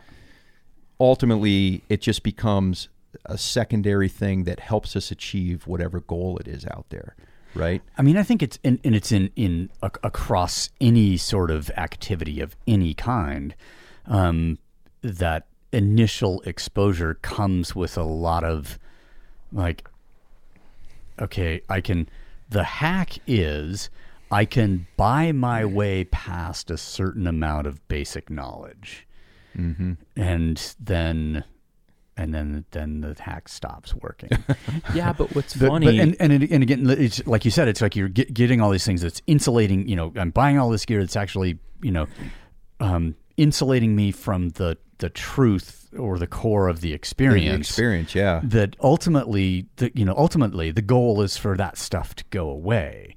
And I mean, I just had this idea, but I don't know, probably when I was thinking about hunting something, I'm just going to say it's like, it was 20 years ago, or maybe it was the late 90s. And I just had this idea of like, okay, what if I go down the road of hunting, where does it lead? And so I just had this image of Ted Nugent in a loincloth with a spear. Somehow, and that's where I'm just like, I guess I'm not going to go down that road, because I'm, and it was conscious. I mean, I'm obsessive enough about things that I get into that I could almost see not being able to help myself in like, okay, I'm going to start with the rifle, and then it's going to get more and more closer and closer to the core of the experience by shedding, the technology, the other things that are insulating, try to integrate with the environment, try to learn how the, guy told me at some point back in the day, very capable hunter who had, I believe, shot a bull elk and with a .22 pistol and killed it. But he has also, basically dug a hole in the ground for himself and, posted up and lived there. Yeah. In this hole for a little bit and he just said, yeah. And then finally one day, and I'd picked the spot, but at one point, finally this elk came by and I popped up out of the hole and put one right in his fucking ear, essentially. Wow. I don't think I can go down that road, but I got to say that, every time I see one of those fly fishermen, I have the archery equivalent in my head. Yeah. And it makes me feel things. With the skill and the fitness that you've got from the mountains, you actually had the most difficult part to achieve, right? Not only the skill, but the years of experience that leads up to that mastery. You learn to shoot accurately. You learn a little bit of animal behavior. You could have run around any mountain in the world chasing wild sheep and goats. You had 90 to 95%, and all of that was the hardest to acquire. Where most people, they can shoot the gun, they may understand the animal behavior. They have no idea how to get there and then stay in the environment to be successful. Which is why Cole was comfortable offering me a job. Yeah. He's like, look, all I have to teach you is how goats react and how sheep react. Yeah. And then after that, you're going to be fucking fine, dude. Yeah, and you're actually operated at a higher level than the vast majority of and I've seen people. that. I've seen clients come up that are hyper successful hunters. Yeah. Good hunters. It's funny. There was a guy, it's an old friend, works for Rock and Ice and Trail Runner, guy Mike Benge. Been living on the west slope of Colorado for a long time and came, still climbs and that kind of thing, but got into hunting and did the trajectory. He was bow hunting before 5 years ago. He had gone from the rifle to the black powder rifle to the bow, just trying to make it more, because, if from, him coming from the background of being in the mountains and being comfortable in the mountains, it's just with this rifle, it's just too, I think he did say to me at one point, it's just too easy. Yeah. Because the 90% of it is stuff that he got doing this other activity. So I understand exactly what you're saying. That he's really fucking good at, that he's really fucking good at this other thing and looking after himself. And so then he can start making different decisions about the tool that he's going to use, or how far to go back. Because one of those trips you told me about it, that took him, it was big enough that I think on his own he had to make 4 trips or something to get this animal. Oh yeah, for sure. If it's an elk, 100%. And it might have been more. It might have been 4 with him and one other person, or he got some help but the way he had described it was this is a big piece of meat, but he started refining and making the tool less and less technologically advantageous really early. Yeah, he was. For sure, coming from where he came from, right? That mountaineering trail running community, he was definitely ahead of his time in that regard. Yeah. Our mutual friend Jay here in town. He's now he uses a rifle at times, but he's an archery hunter. But yeah, he's super fit. Yeah, he knows the mountains. He's the actual living and getting around part is literally second nature. Yeah, and so he can go have this experience in this fall time frame when there's not a lot of other things going on, and then have this organic protein for the rest of the year. Yeah. And I think more and more of these, I call them modern day mountain athletes. Okay. And what I mean by that is it's a year round 12-month thing. And it's I'm trail running, I'm riding a mountain bike, I'm skiing, I'm climbing, and I'm hunting. Yeah. Right. So I don't factor in fishing because I'm not a fisherman either for the most part. But it's depending on the season, they just pick a different tool.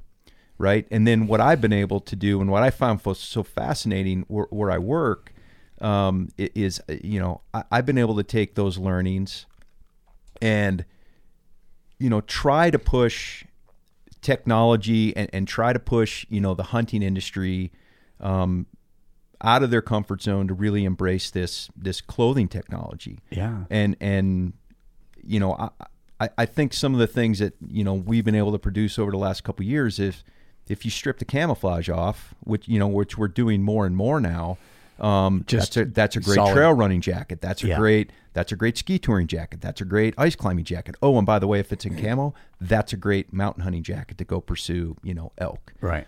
It's all the same thing, right? It's just the tool and your objective are a little bit different.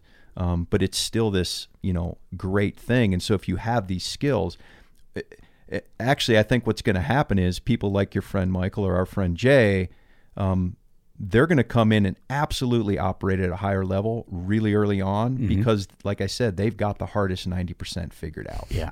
Learning to shoot a gun or a bow, I mean, mastering a bow is different, but learning to shoot a gun or a bow, you know, accurately in most field conditions, you can figure that out, you know, with some good instruction in, let's just say 3 to 6 months, right? Easily. At least to be effective. Oh, yeah. Okay.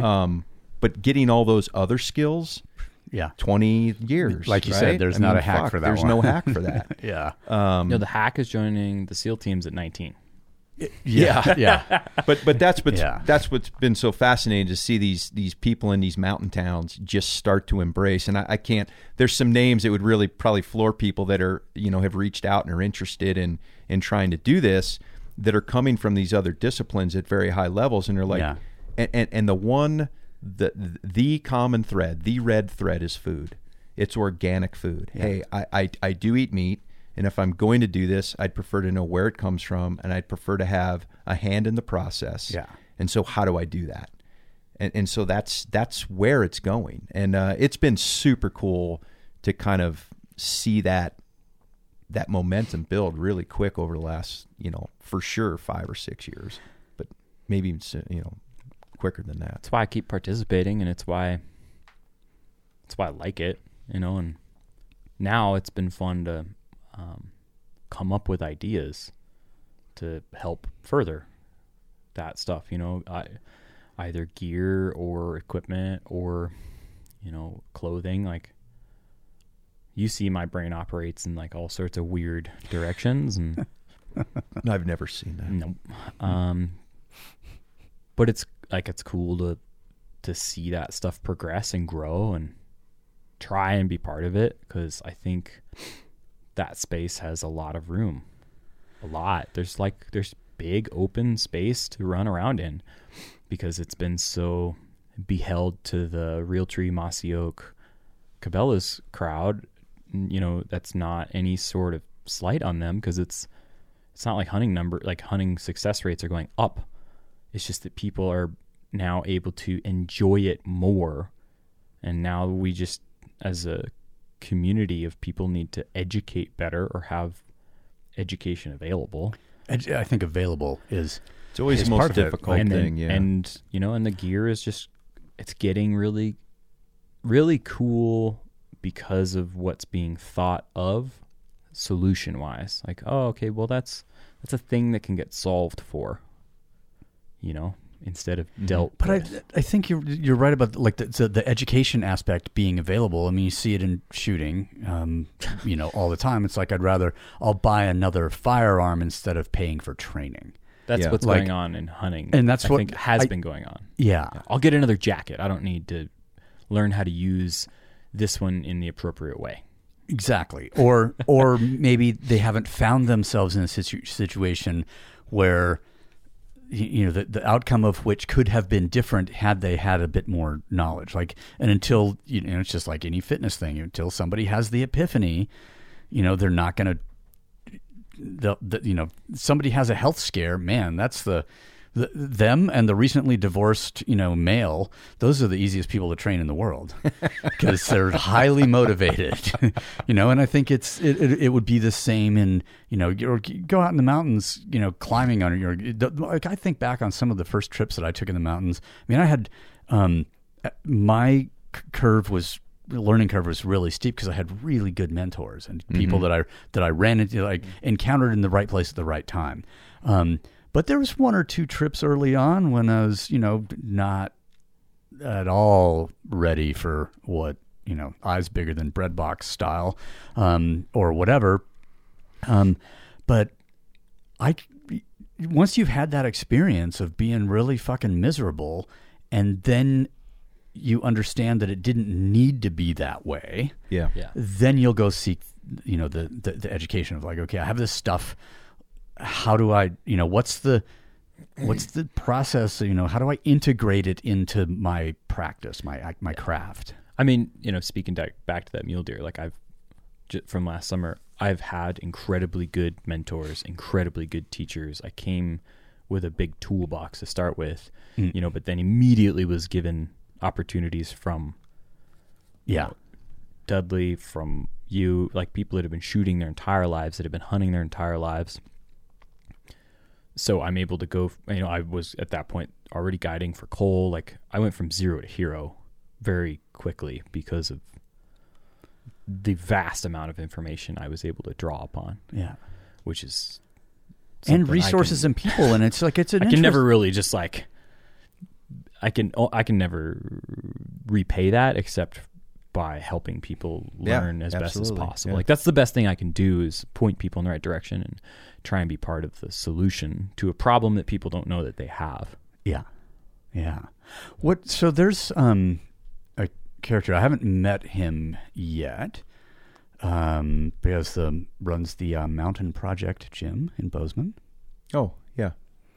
And we've agreed to, at some point, I'm up there, we're going to try and have a little conversation, but is the evolution, like if we're talking about, okay, it went from a rifle to black powder to bow to, spear and loincloth, is persistence hunting, like running an antelope down, I'm not guessing it's going to become a thing, but I'm just like, wow, that is a logical reductionism. It is when you come at it, I think, from a place of either, which I find fascinating. I think it's fucking incredible. I think it is, but I think it's something that's really cool in a hypothetical way or an anthropologic way. But once you've hunted, because I thought it was kind of neat before I started hunting. Once I started hunting and seeing how the animals operate, and how many there are out there, I immediately was turned off by the idea of modern persistence hunting, because I think that that's unfair to an animal when you already have the means to shoot it with a bow and kill it inside of a minute. You don't need to have it be panicked for 24 hours or 10 hours or however long it takes for that thing to literally exhaust itself till it dies. Because that was created out of a... It was created out of a need. Like the tool hadn't been invented yet. I have a spear. I don't have a bow. Yeah. So like, for instance, there was an ultra runner that ran some antelope down in Montana.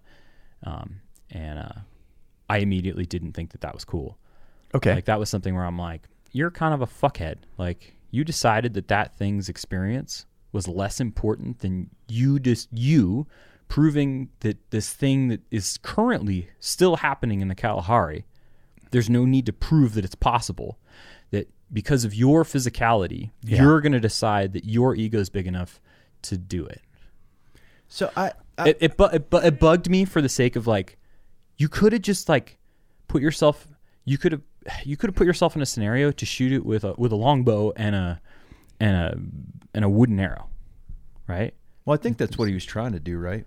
I don't know. We haven't, we haven't. So I actually helped him out, right? And I got him a few things. Mike, because, he's Mike. He just seems like so I didn't realize he was still trying to do this. Because, I don't know if he still is. Because here's the initial lesson learned. The initial lesson learned was that these people, I believe it's the Bushmen in the Kalahari, obviously they're doing it out of necessity. Yeah, and they're running down kudu. Like and they're doing it with the, understanding the limitations of the weapons they have, but it's also the type of animal, the number of animals, and the terrain. Okay, it apparently is incredibly important, because when Mike was trying to do this in this very kind of wide open sagebrushy flat, the animals just would run and keep a constant distance, and then let him close the distance and then run again. So you're never going to, wear the animal out, so to speak. And the antelope does have the greatest, highest VO2 max of any creature walking the earth. Yeah, and really? the Bushmen so figured out.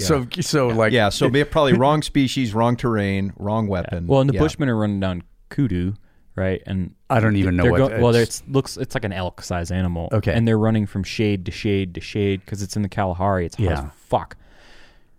They're running it till it's literally exhausted because it's a zillion degrees, and humans are built for that specific environment to run it down in the desert. Yeah. From shade to shade to shade to shade. So because we're upright, we have less solar gain. You know, I mean, there's a whole bunch of more sweat glands, heat advantages. There's a ton of advantages over a horse. And so when they're running a kudu down, it's not taking. I mean, how long? All day. Okay. But it's also 105 degrees out. Yeah. You know, and they're running with water, so which it's not, the kudu doesn't have. Okay. Right? And if it finds water, they will run it till it gets up from the water. Like, it's hyper specific. You know, I mean, there's a very good reason that, you know, that the native peoples would do ambush hunting in North America because it's just not right in other parts of the world. Yeah. Like, you can't do what they are doing there because you don't need to do it. Yeah. It just bugged me from a philosophical point of view. Like, I'm sure, which would be that's what bugged me about it. I'm like, what are you doing? Like, really? Do we have to do this? Do you have to do this? And then talk about clearly it. He doesn't have to, but I was fascinated to see if he could. Oh yeah, and again, I don't have any idea if he's still trying to do that. You know, maybe the next trip up, we'll finally get together. But it'd be I just because running background, climbing background, like. Oh, well, this is okay. I'm going to take these skills. This is my fitness and my experience is my weapon. There you go. In this relationship with this animal, and maybe you're right. You know, that for sure, Sage, and the terrain, that it's just, man, it's just not. You can't make it hard enough, fast enough. Correct. For the animal in that terrain. So for me, my fitness, my experience, my skill level is how I'm going to outwit and get the animal. Is kind of the end result in full view. What Aaron does, Schneider, and what South does, Cox, right? They go so far back, so long, with a stick bow in their hands. Yeah. And they're fit enough and they're knowledgeable enough that they can get within 10 yards of a deer that is damn near impossible to get next to anyways and kill it. To me, wow, that's like a hunting Jedi, right? Is like somebody that's taking stick bow and in the middle of fucking summer get on top of a mule deer that didn't get big for no reason. That's the thing, right? Or a sheep, right? If you can do that, that's the thing. Not running it to exhaustion. Yeah. To me. Yeah. I mean, I've got no judgment one way or the other on it. I'm not judging the person. I'm judging the activity choice. Yeah. I'm like, but I don't even have that. I just want to have the conversation. Like, how did? I mean, obviously, come up with it's a human experience that's been had and being had, and it's like this prehistoric human experience, right? Like it's Stone Age. Yeah, Stone Age type. Experience. I mean, and then how far back do you want to go? Like, I remember, so there was there was a reenactment of the first ascent of the North Face of the Eiger. I remember that. And Stefan Segrist and Tommy, can't remember the other guy, but I think, and they were just like, okay, we're going to use all the original stuff. And I think they drew the line at the rope. Yeah, they're like, no manila rope. And those ropes held falls and that kind of thing, but it was just like, okay, we got the nailed boots, the wool, all this other stuff makes sense. The fucking 90 centimeter ice axe with the not really a curved pick on the thing, although Heckmeyer might have had a curved. I think he did have one of the very first like homemade ish. Sort of curved. Sort of curved, but certainly not, what we see these days. But yeah, drew the line at the ropes just because it's like, man, you could take we're going into we don't have a 10 or 15 year skill development with these ancient tools. Yeah. We're basically practicing 1 or 2 days, and then we're going out there. So you could take the way whipper for sure. Like when, your 10-point crampons, or whatever. It just... Yeah, but I'm and so then I'm thinking, like, in the persistence thing, I'm just like, well, you ain't barefoot. Right. Because... and again, it's not a judgment. It's just like, okay, we're arbitrarily drawing lines according to the experience that we want to have. Yeah. Like, what's the technology that I'm going to allow myself? Is it, a compound bow? Nah, I'm going to go stick. And then is it stick bow with wood arrows or carbon arrows? There we go. So I'm pretty convinced the Eiger team would have used a, 10, everything possible 10 mil Kern mantle rope, given the choice, a dynamic rope that may not break me in half and fail 5 out of 10 times. 2 inch, if I recall the math, the math that a 2-inch wide webbing Swami belt will bisect a torso at 1,400 pounds. Oh God. Doesn't take much to do that. No, Gross. Not at all. Yeah, not at all. And having ropes, modern ropes with a little bit of like rouge, a little bit of stretch built in. Yeah. So looping all the way back, it comes down to what are your ideals and where do you draw the line? Yes. Yeah. And I think that's cool to be around people that are willing to draw a line in the sand. Yeah. For personal ideals, right? There is. I mean, a friend. He'd be a mutual friend if you guys had met him, but he'll be retiring this year from one of those organizations. And a lot of times when he'd be back home because he couldn't, he needed an outlet, and he'd go hunt some stuff. And I'll show you the picture later of like a rather large hog that. It's a good picture. Yeah, that's a pretty big hog. They shot with a 45 ACP handgun.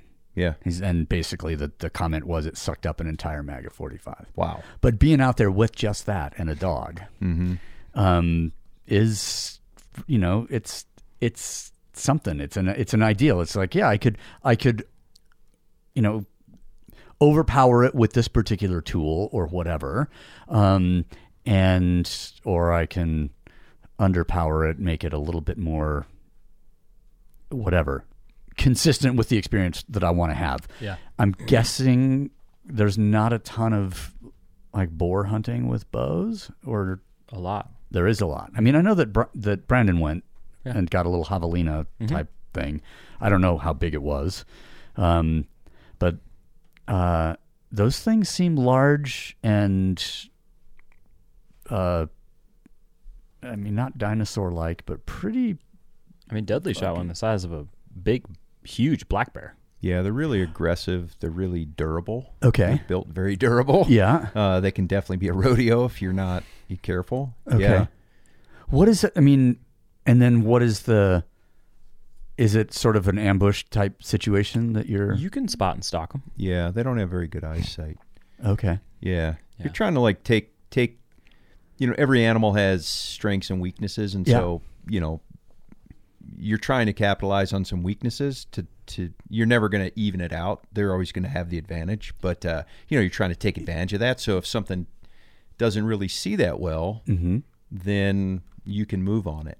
If something sees incredibly well, like let's just say turkeys, that antelope or a turkey, that ambush style is maybe a little more conducive tactic. Okay. Right. So. Yeah, you're just trying to. Yeah, but it's not.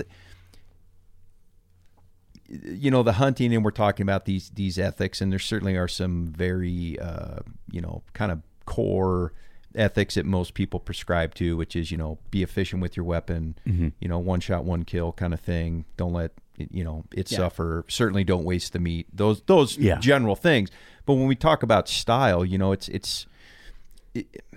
I'm not trying to compare the two, but it would be similar in the vein of, you and your crew when you were climbing saying, we're going to go do this, alpine style, or we're going to do this capsule style, or we're going to do this expedition style. Yeah. And it's like, I'm not. There's not the argument in the hunting community necessarily that maybe there was in the climbing community, but it does. My point is, it comes down to the personal style of the people, and as long as it, at least in hunting, kind of sticks to these core ethics of that the animal should be held in highest regard. Yeah. Then kind of everything else is up to you. Okay. Yeah, I'm certainly not going sort of to. trickling down from that. Yeah. Sort of apex. Yeah. I would say what Trevor and I do, or what I did in Alaska, and some other people do. Like, again, that's kind of the pinnacle, and then it just kind of spreads out from there. And you sort your style based on the skills that you have. Obviously, I mean, the same thing in the mountains. Not everybody can the experience you want to have. Yeah, because like I mean, South has said it how many times? Like, carrying a stick bow is the least efficient way to get an animal down. It just is. Like, you're gonna miss a lot of animals and a ton of opportunities. A fucking boatload. But if that's the experience you want, anymore I'm all about the experience. I've been for a while, but I want a certain experience in a certain area, a certain way.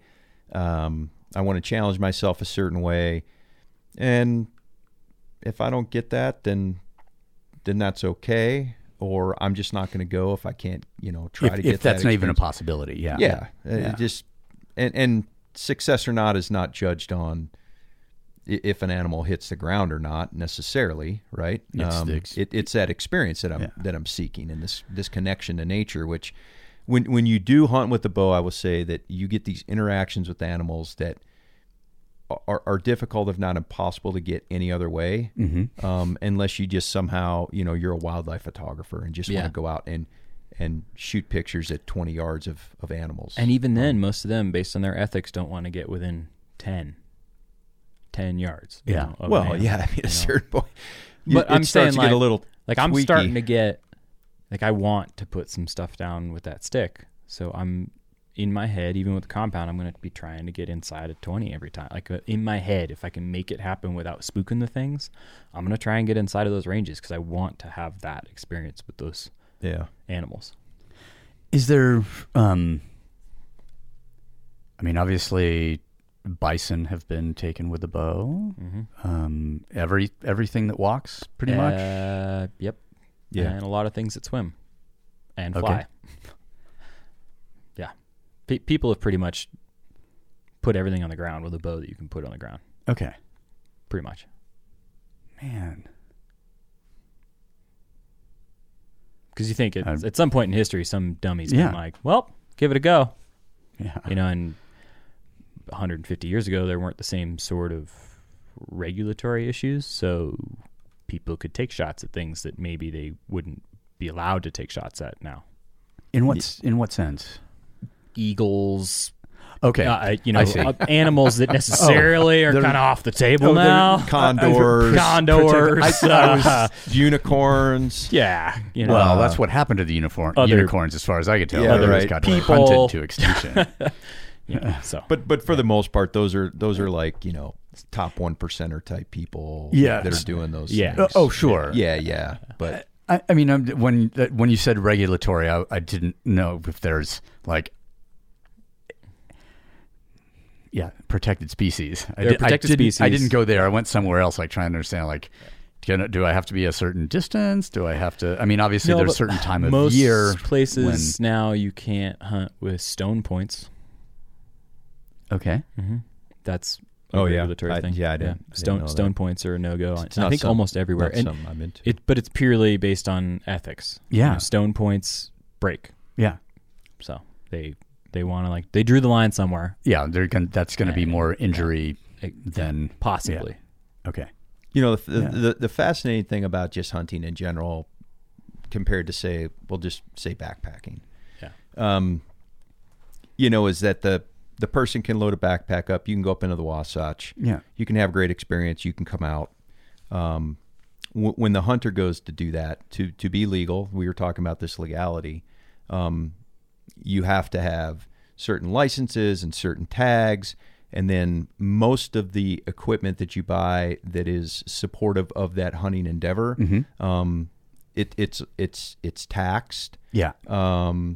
And those licenses are obviously revenue to the state, and all that goes directly back into the conservation to support the conservation of the environment and the animals. So, and I'm certainly not taking anything away from the backpacker, but if they wanted to make that contribution, that would be a separate personal choice to go through one of these organizations where, the hunter's money is immediately given right back, to that environment. And so,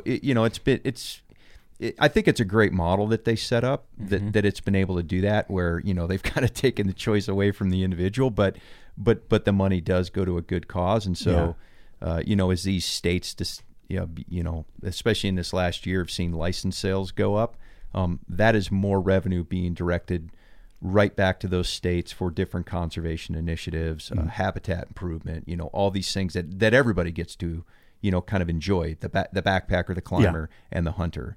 So it is pretty cool. Some of those land management, things that everybody is enjoying are basically all paid for by.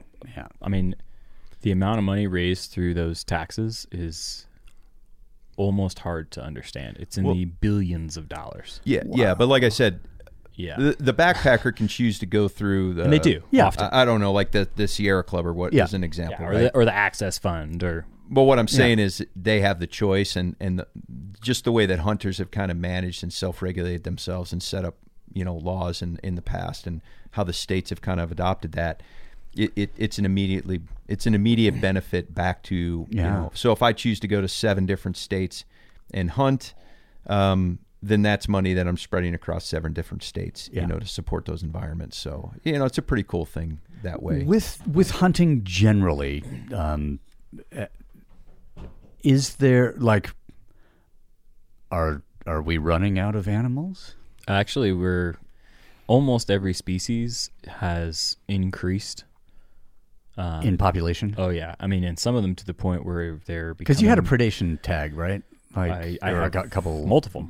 Okay, yeah. And those are issued or become available in order to manage the size of the herd based on the resources that are available in the location where they are. Yeah, and then some of these animals have grown to the point where they're becoming nuisances. For instance, whitetail in the South, right? There are more whitetail than any other ungulate on the continent, and there's more whitetail than there have ever been. Black bear are so populous that it's almost out of control on the East Coast and Midwest. Interesting. We were down to 2,000 Rocky Mountain elk, I think, at the turn of the last century. From 1800 to 1900. Okay. Right? There's about 2,000 elk. There's like 1 million now or something, 2 million. Yeah, there's a shit ton of elk, and it's purely based on the work being done through management that is a byproduct of hunters participating. Because I don't agree with hunting is conservation. I think that's a ridiculous tagline that they like to throw on stuff to sell more crap. Yeah. Hunting ensures the byproduct of conservation. That's the reality. That's not as good a tagline though. No. There's more words there, and you actually have to draw a line in the sand, and you have to then try and wrap your head around what? But I also think that part of the reason with the tagline version of that is people's basic misunderstanding of the term conservation. Yeah. It does seem like conserve is the root word. Not. Yeah, but they also misconstrue conservation with protection. Yes. Totally. That's what I mean. And you could go with environmental stewardship. But then people are like, what?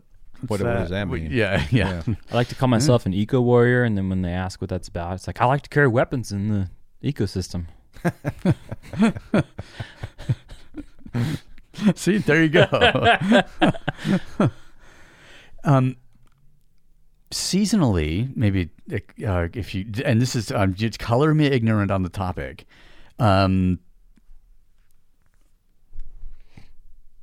happens in the fall. Because the animals are how did predominantly in the fall. Okay. Big and game. that's based on where the most popular animals, let's just say deer and elk. Yeah. That hunting occurs in the fall. There is hunting that occurs in the spring, and it's all based around when the animals rut or mate. Okay. And then have their fawns or their cubs. Yeah. And so it's based on taking animals out via hunting where it doesn't affect reproduction. The reproduction. Okay. So depending on the species, the vast majority occurs in the fall, and then there is some that occurs in the spring. Mm-hmm. So as an example, predominantly in the spring, people talk about turkey hunting, and then bear hunting. Yep. Predominantly everything else occurs in the fall. Okay. But it is based on mating cycles and how to trying not to interrupt that. Essentially, exactly. So the rut happens before hunting season or after? Kind of during-ish. Okay. The idea there being, you don't want to be fucking with them ahead of time because then you could screw up based on pressure, whether or not they're going to mate or find a mate. Yeah. And then you don't want to do it way after because then, antlerless animals might be pregnant, or ones that had antlers are so worn out from mating that now they're fucked, and you're just going to kill something that could have survived. Okay. It's just like biologically they're doing the right thing. Yeah, you're trying to take them kind of in the peak of their... the best part of the year. Yeah. For them. And not so. I fattened up all summer. I just got laid. That's exactly it. Later, dog. Yeah. Good luck. It's a great It's a great way of phrasing nailed her, nailed it. Yeah. Okay. Yeah. I mean, Trevor and I talked about this at one point about the bear thing and how, or just, there are certain animals that I feel like I don't really have a problem killing that animal, taking that animal. Yeah. But a bear is one that I would for whatever reason, and I haven't been able to identify it yet. And Mark's afraid. Well, there's that. There's that. Yeah. A bear is one that I think elicits that response in a lot of people. Yeah. I mean, it's not because of the cartoon bears. No. Whatever it is. I mean, I kind of have those own feelings myself on either certain species or certain methods of hunting that are legal, and I'm not gonna, get on my soapbox and tell people they should or shouldn't. Yeah. If it's legal, I just choose not to do it. Yeah. I think one of the issues people have with bears is, I'm not saying this is yours, but some people don't realize, that when, that people eat the bear.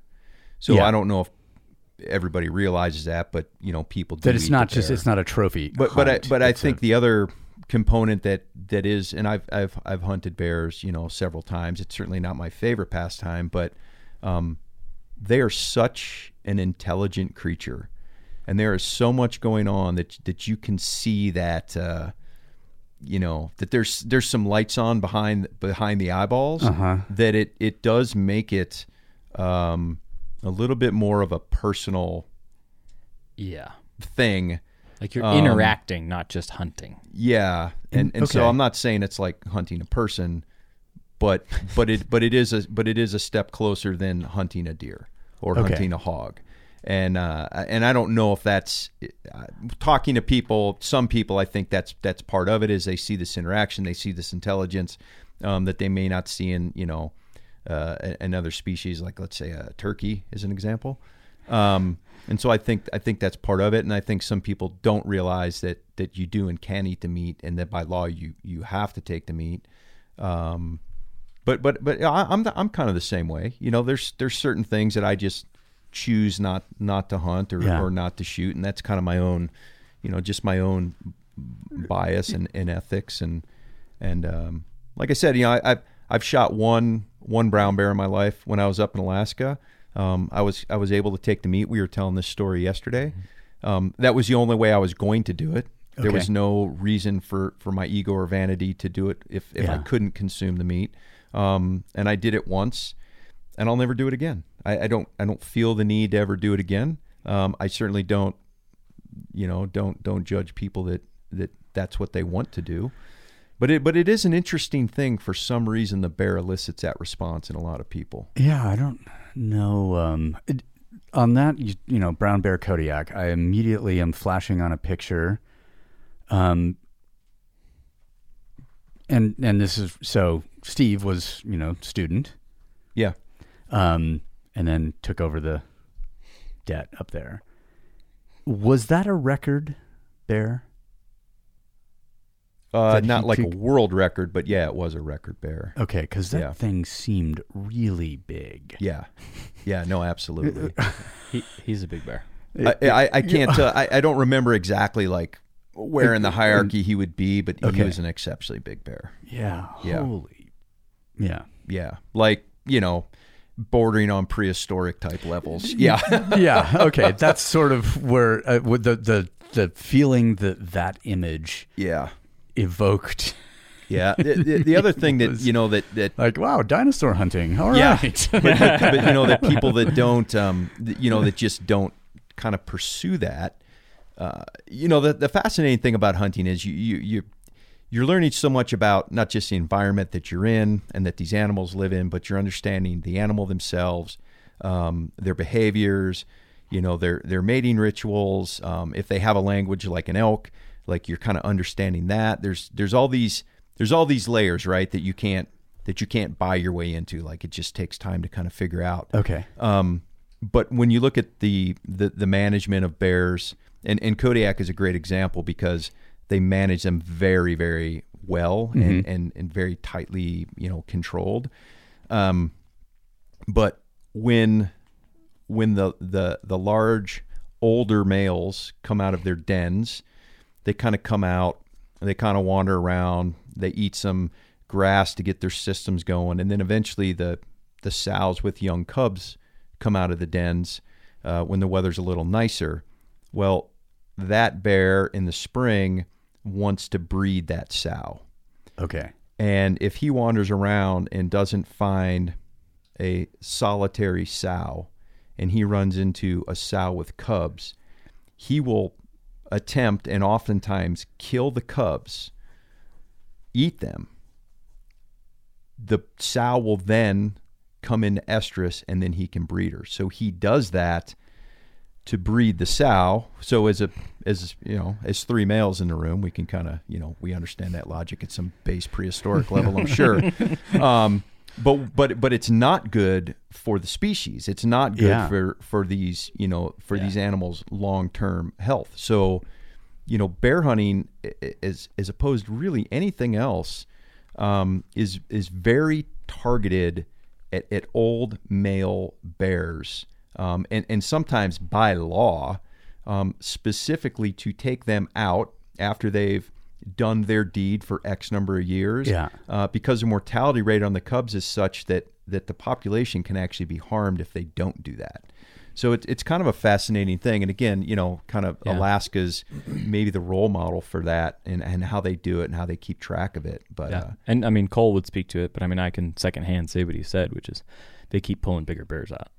Like they keep getting bigger and healthier, and like, everybody goes, if conservation, if this like hunting model was being done improperly, we would see the largest animals ever taken in all the record books would have like 1975 next to it. Right. Well, that's not true.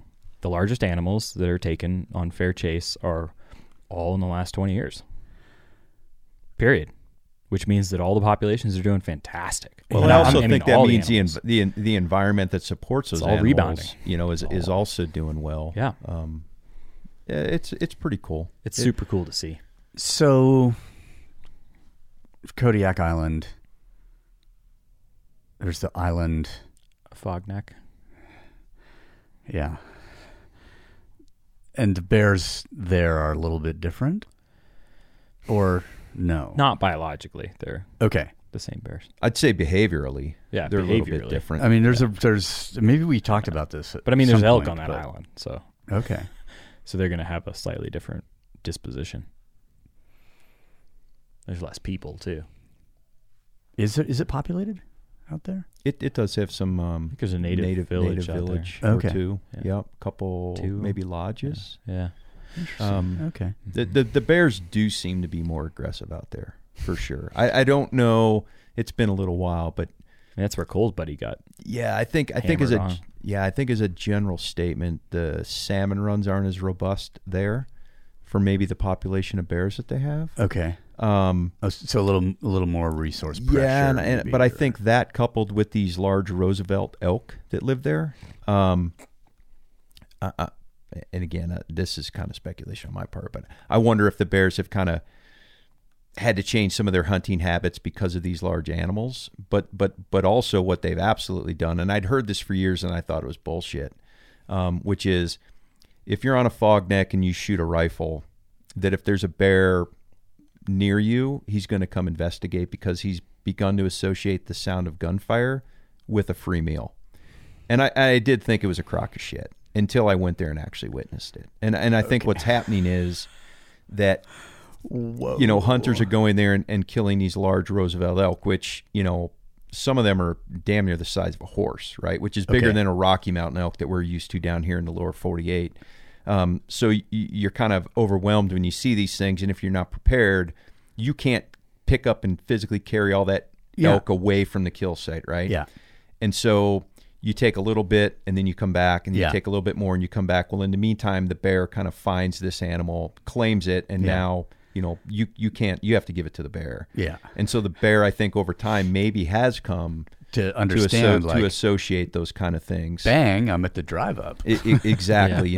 So I hunted a lot, mostly with a bow, like I said, and I never did have any negative encounters when I was hunting. But when I did go there to help some people with an elk hunt, and I'm like, holy shit! Like, this is a real thing. Like, we gotta just monitor. Yeah, and don't dilly-dally, get your shit together. And we had enough guys, you know, and we're not coming back here. And if you're coming back here, it's like, why would you go back to the scene of the crime kind of thing? Yeah, or if you do like we did with my moose, right? Which is, we're in grizzly country. Like, you shoot the moose, it's down. We took all the organs, and I drug them 150 meters away. Because if they're going to go after something, they go after the insides first. So they smell that, they'll go there first, hopefully, and then we can come and retrieve what's left. And when that happened, do you hang it? The moose? The moose. Like, there's no way we were moving it. It was 200 yards from the wood line. It was in a bog. Okay. So they probably wouldn't have gone out there anyways, but if something decided to come out there, we'd go after the organs first, almost certainly, because they start stinking first. They start smelling first. Those things are going to eat them first. They have the most nutrient density. That's where they're going to go first. Yeah. Okay. But yeah, you can hang, and people do hang stuff. Usually it's temperature related. So if it's hot as fuck outside, you're going to cut it open, debone it, and hang it in a tree. Yeah. Trying to cool that stuff off, because meat goes bad real fast. Yeah, to me, it's just groceries once. Yeah. Once the animal's dead, it's food. Yeah. And that's kind of the way you want to treat it, Yeah. Which can be a real challenge. I think a lot of people, their fitness level's good, their skills, are getting there, and they haven't kind of thought the process through, and they get an animal down, like your buddy you were talking about, Michael, where he had to go back 4 times, you know. Depending on the weather and stuff, like that may be a detriment to, getting it all out and still being edible. Yeah. I mean, high altitude, Colorado, autumn. Yeah, you're cold enough. For the most part, you're good. Like at least seems like that situation. Yeah. For the most part, you're good. Yeah. It's the other thing that's been interesting to kind of tie it, not tie it back to what you're doing here, but just tie it back to fitness is, all these programs that have now. I'd be I know it's your podcast, but I'd be curious to ask you, Mark. Yeah.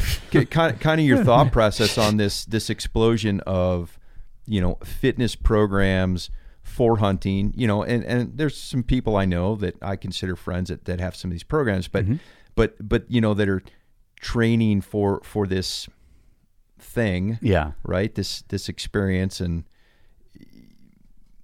yeah. So anyways, it's been interesting to see this kind of evolve. And I'm certainly not opposed to anybody getting more physically fit.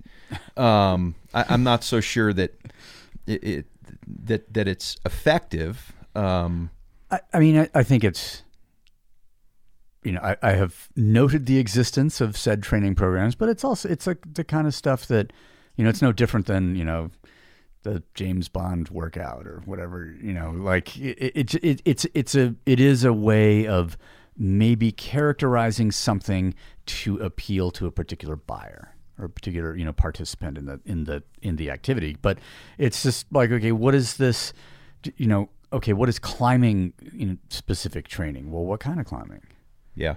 Because it's going to be different, if you're using your hands, it's one thing. If you, the kind of climbing where you don't really use your hands, but, then it's going to be something else.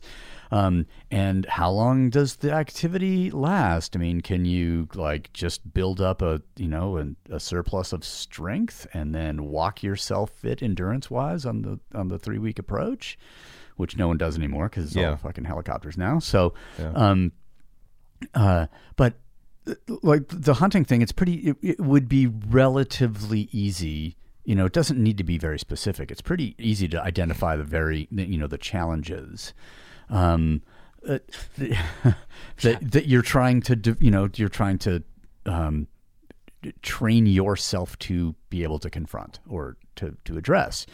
And that maybe if you're lucky, and then of course it would depend on your location, whether, okay, I am hunting a Rocky Mountain elk, or I will never forget one of the funniest exchanges around hunting I've ever had. Just cat Jimmy. I was back at Fort Bragg and we were talking and was like, yeah, we hunt on the fort, all the time. I'm like, really? Because I shot like 8 deer last year. And I'm like, what?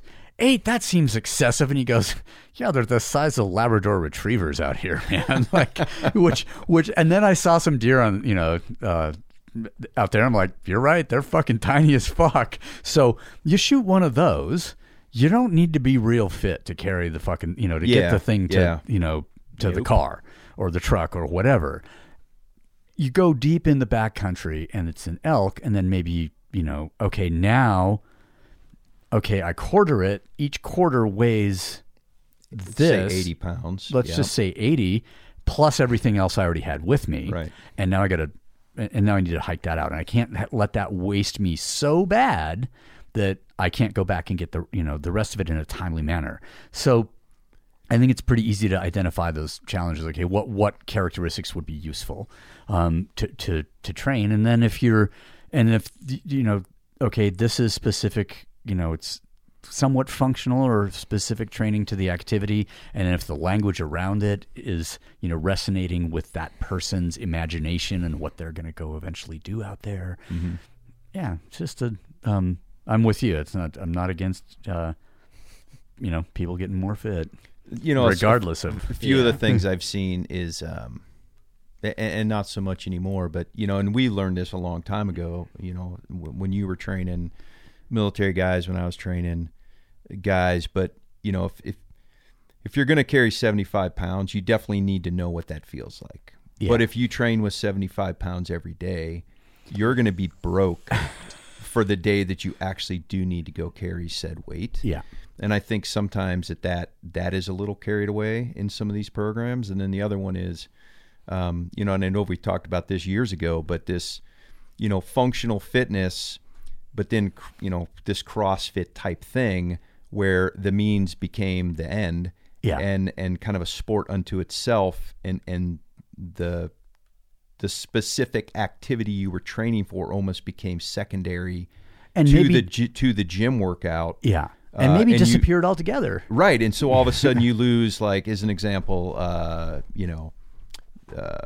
the durability you need your ankles and the calluses on your feet to wear the footwear, or whatever the case may be, or, even the bruising on your hips to carry the pack, those kind of things.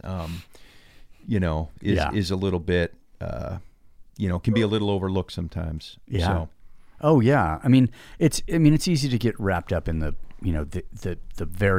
immediate and positive feedback that you might be getting from the training program and have it become more important than it should be. But that usually goes away after a while. Yeah. Like I think there's that sort of rabid enthusiasm for a little bit, and then most people, if the external activity was a strong enough draw and to the point where it's sort of a lifestyle type of thing, then that enthusiasm, what I would say the misplaced enthusiasm swings back to the point on the compass that had driven it in the first place. But yeah, for sure, there's people have identified an emerging market for anything. It's it's clothing, it's tools, it's adapting stuff from let's say high altitude climbing in order to save weight for the person who's going backcountry hunting on a 3 or 4 day outing, and just started identifying an emerging market. And fitness is certainly a fucking part of that can be sold, leveraged. Yeah, leveraged. Thank you. Marketing department over there. Yeah. Because if I remember, I mean, you were one of the, I don't know, people breaking that ground of actually physically training for alpine climbing outside of just the actual climbing. Correct?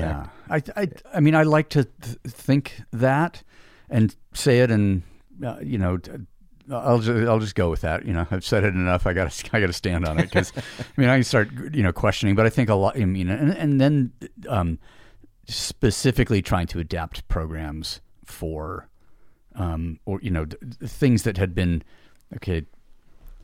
nobody was really talking about a periodized cycle ahead of an expedition or something like that, and stacking the things in the relevant order, to be in the best possible condition going out the door.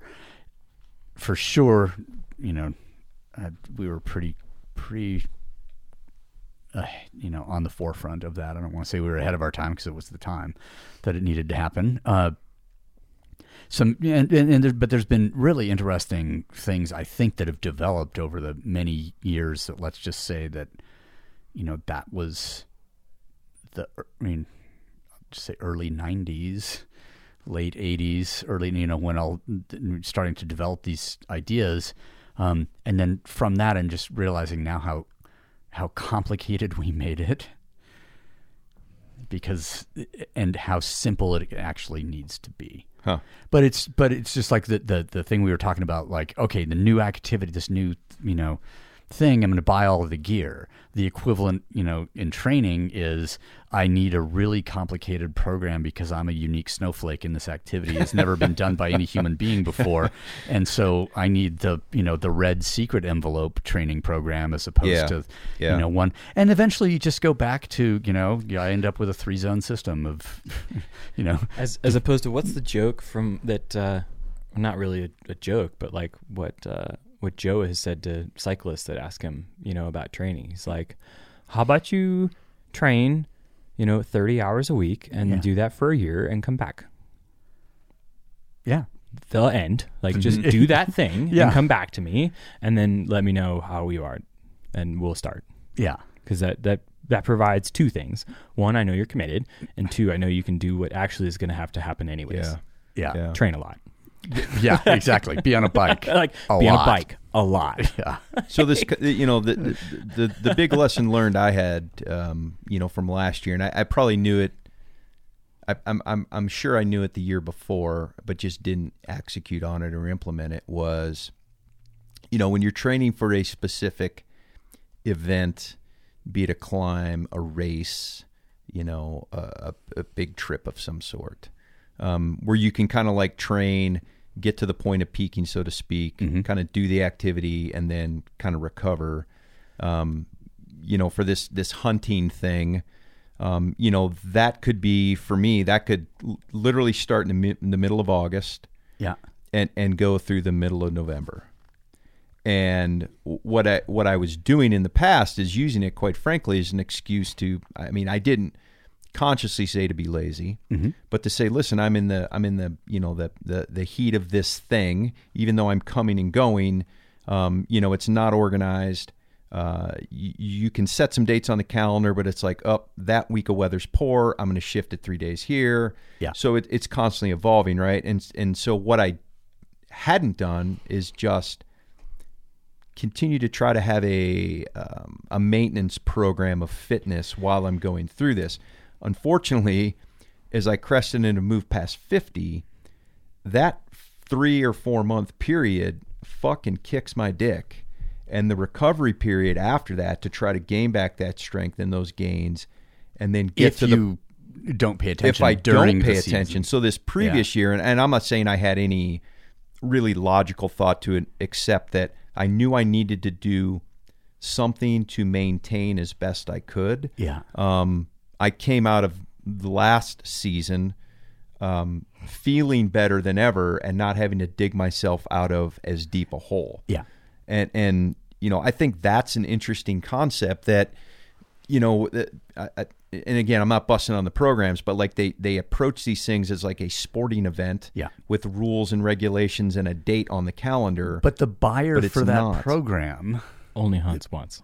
Yes, I was going to say for the person who buys that program, that is what it is. It's like I've got the 1 week, and you know I need to control everything that I can control so that I have, you know, a little bit extra margin during that week or that 2 weeks.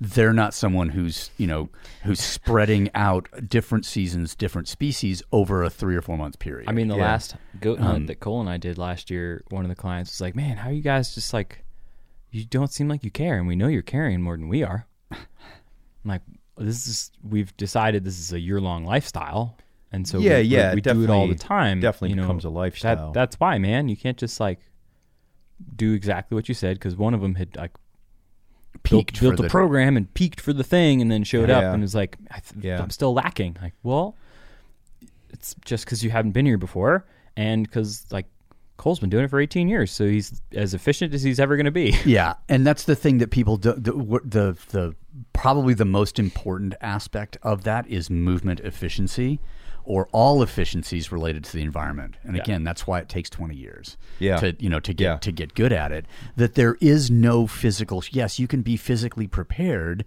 but generally, all that's going to mean is like if you're more fit than the task requires, you're going to be inefficient. Because you've put all of the emphasis on, you know, being this fit, this strong, this thing. When it's just like, look, man, you're trying to get the best gas mileage possible out here. Yeah. You're not trying to overpower anything. This is not a quarter mile. It's not, you know. Right. You think this is, and to learn the, you know, you spend a lot of time learning the efficiencies. I mean, it's just like what happens in the last week before a big ski mountaineering race? Well, you're not getting any more fit. No. So work on your fucking skin transitions. Haze in the bar. You know, you're just like that's all you're. You're practicing these things because and that right there just illustrates like, okay, this is efficiency means something.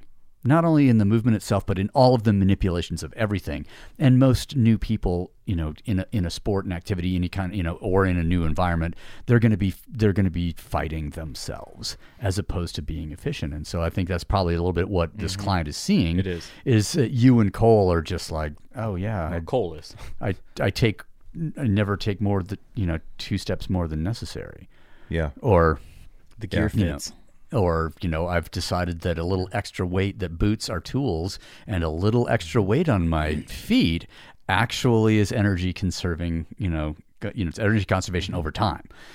Whereas if I was just wearing like lightweight Solomons, for example, and having to worry about my ankles all the time, and where you be more methodical, spending more energy looking at where I step, maybe that is going to be, yes, they're lighter, but energy-wise, just more costly in the long run. And that's the thing that none of these programs can teach. But part of the thing is like, yes, it is true. If you are more fit going into your week of hunting, month of hunting, however long, you will be able to spend energy more appropriately.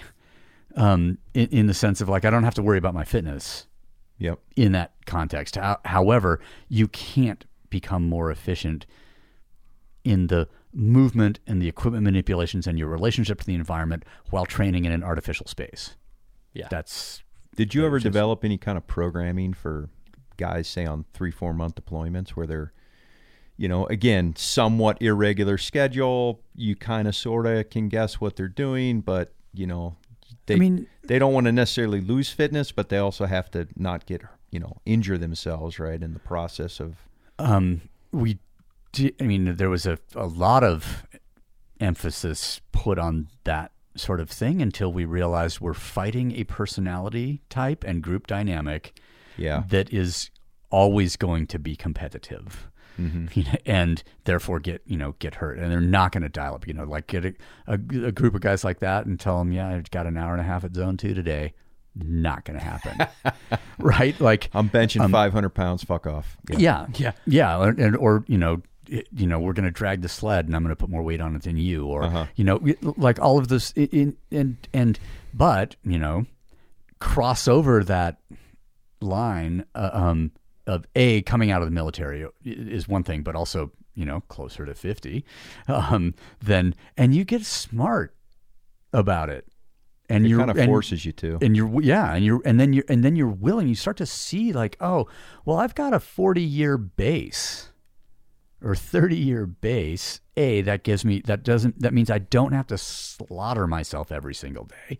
And there's some days, psychologically, that's what I need. That's what I have to do. But I want to keep doing the thing, and for as long as I possibly can. And it turns out I've never run into a strength deficit when I'm out there.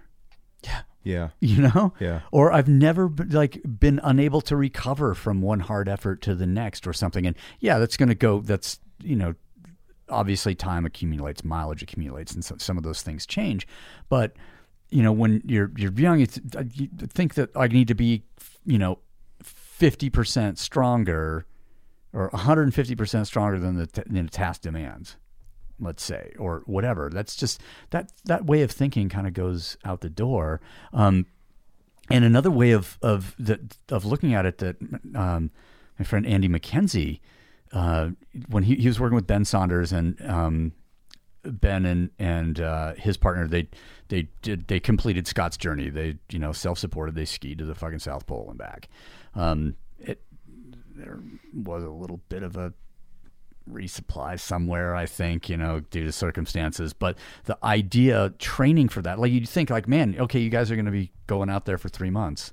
Like, this sounds like you need an endurance program. Oh, but when you start, your sled's going to weigh 400 fucking pounds. That's not an endurance program you fucking need. Yeah. You need to be really, really fucking strong in specific zones or, in specific activities. And you're going to get get fit. You're going to develop the endurance part of it. Maybe you're not going to, you couldn't go into that, developing both strength and endurance characteristics equally to their, maximum potential, without a huge amount of risk. And so he just said, all right, we're going to get, basic lower level, whatever of endurance enough to, to get by or whatever, like the minimum that you think that the minimum that you need to be confident in your ability to launch. And then we're going to make you really fucking strong. You're going to lose some strength over the time, but you're also not going to need it as your sleds get lighter, because you're going to, partway, you get up onto the Beardmore, you're going to fucking cache 100 pounds of food, or, you get X amount of time into it. You can, you'll drop some loads because you're coming back the same way.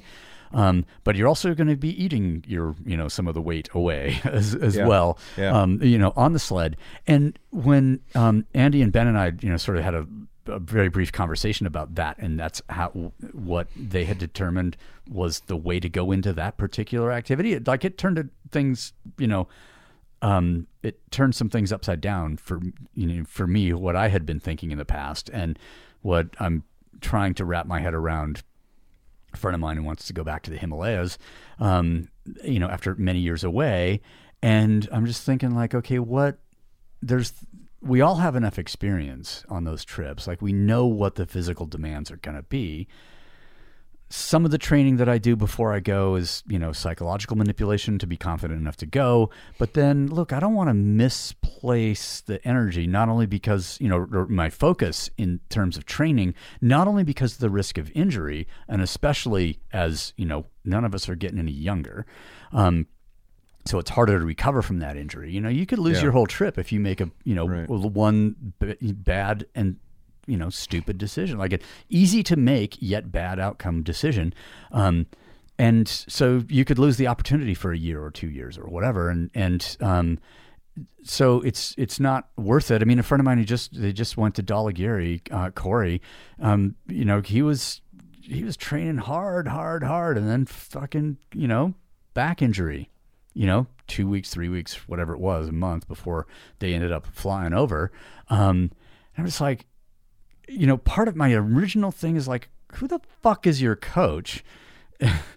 Because some weird thing like I want who's to blame, and if it's you, yeah, you're to blame. Go to your coach. But it's not even that. It's just like we're a lot of times placing emphasis where it is mistaken and putting ourselves at risk so that we go into maybe go into the climb or the expedition or go into the hunting season. In the opposite condition of what we wanted. And it's fascinating. It's a fascinating approach. Like you said, I wouldn't have ever got to the point where I said, I need to be super strong to go ski to the South Pole. Yeah. Fuck, it would have been all endurance in my head. That's what we'd have needed. Yeah. And then I might not have even been able to pull the sled out of the gate, right? Exactly. Yeah. Like, I guess until we eat, I don't know, 100 pounds of food, we're not going anywhere, or like, and I think, strength being the most, the more, I mean, it's stable. But so, once you get into, maybe you get a bit, stronger going into the hunting season, then that's the thing that you let go. And then it's more, endurance work through, let's just say it's 4 months. So it's endurance work. It's rehab. It's rehab. It's mobility. And I was going to say mobility for me now. And then core, whatever, all the core to limb integrity stuff. So that you don't, get a shoulder injury from anything. Anything. Yeah. And so, and strong enough that you can carry the pack, strong enough that if you,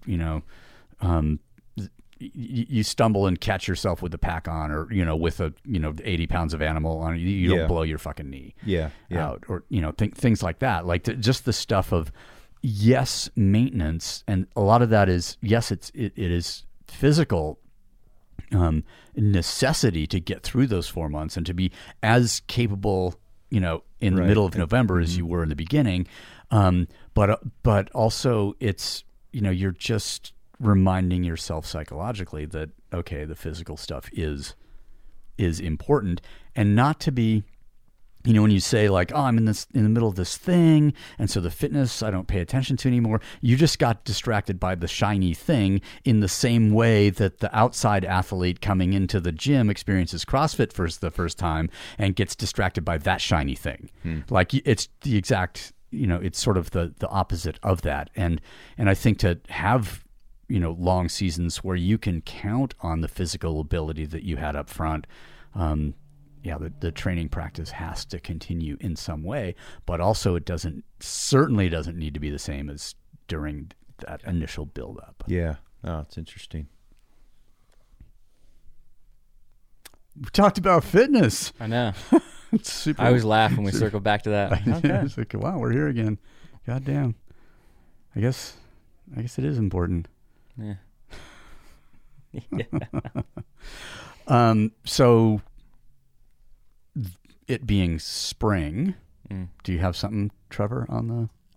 Yeah, I have 2 bear tags and 2 turkey tags for Idaho. I have a bear tag for here too. Bow hunting a turkey. Oh yeah, I'm guessing. Yeah.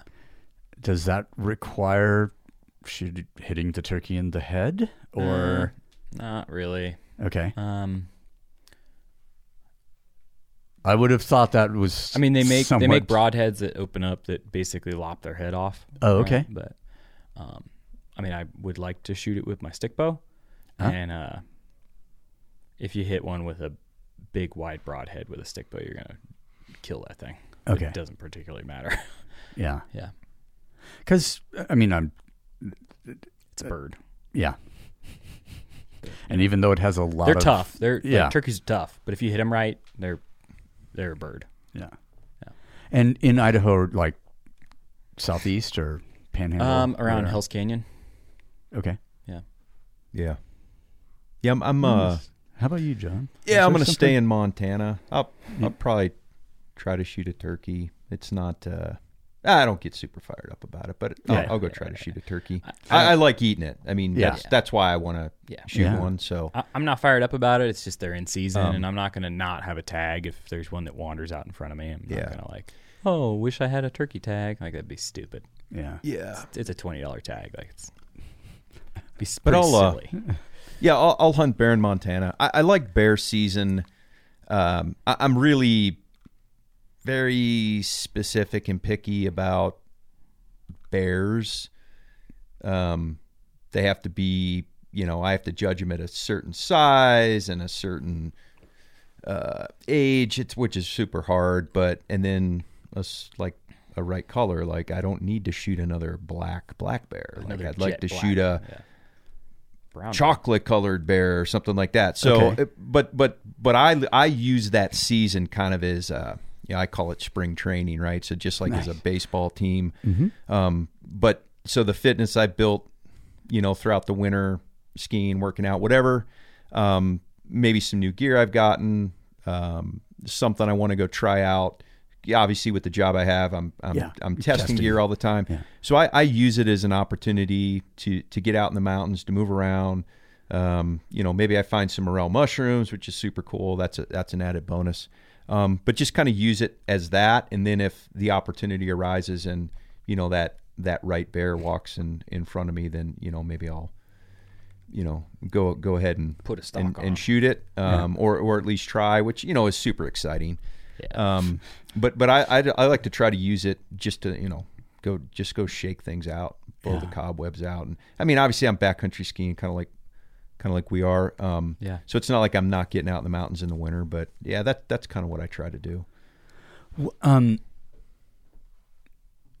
I meant to talk about this earlier, but something that I think is unique to social media is, and I don't know, does it happen once every week or something that you talk about a topic? Because it's like some of the presentations, like they're really educational and I think super useful for a lot of people. Yeah, no, I hope you're practicing for a book. So first of all, thank you. I really appreciate that. I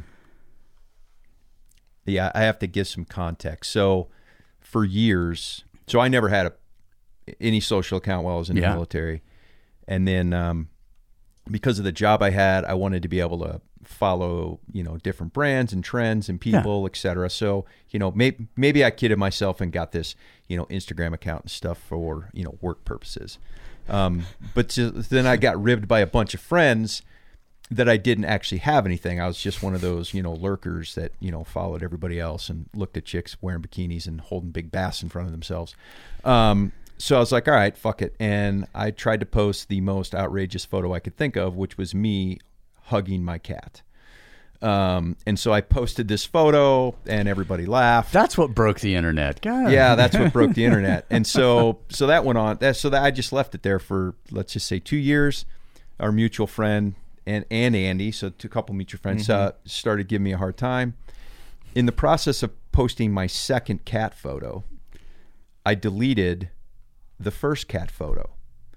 I don't fucking know how I did it, but it happened. Well, all of a sudden that became a thing. They're like, oh my God, I can't believe you deleted one photo to post another. Nobody ever does that. So that was my thing.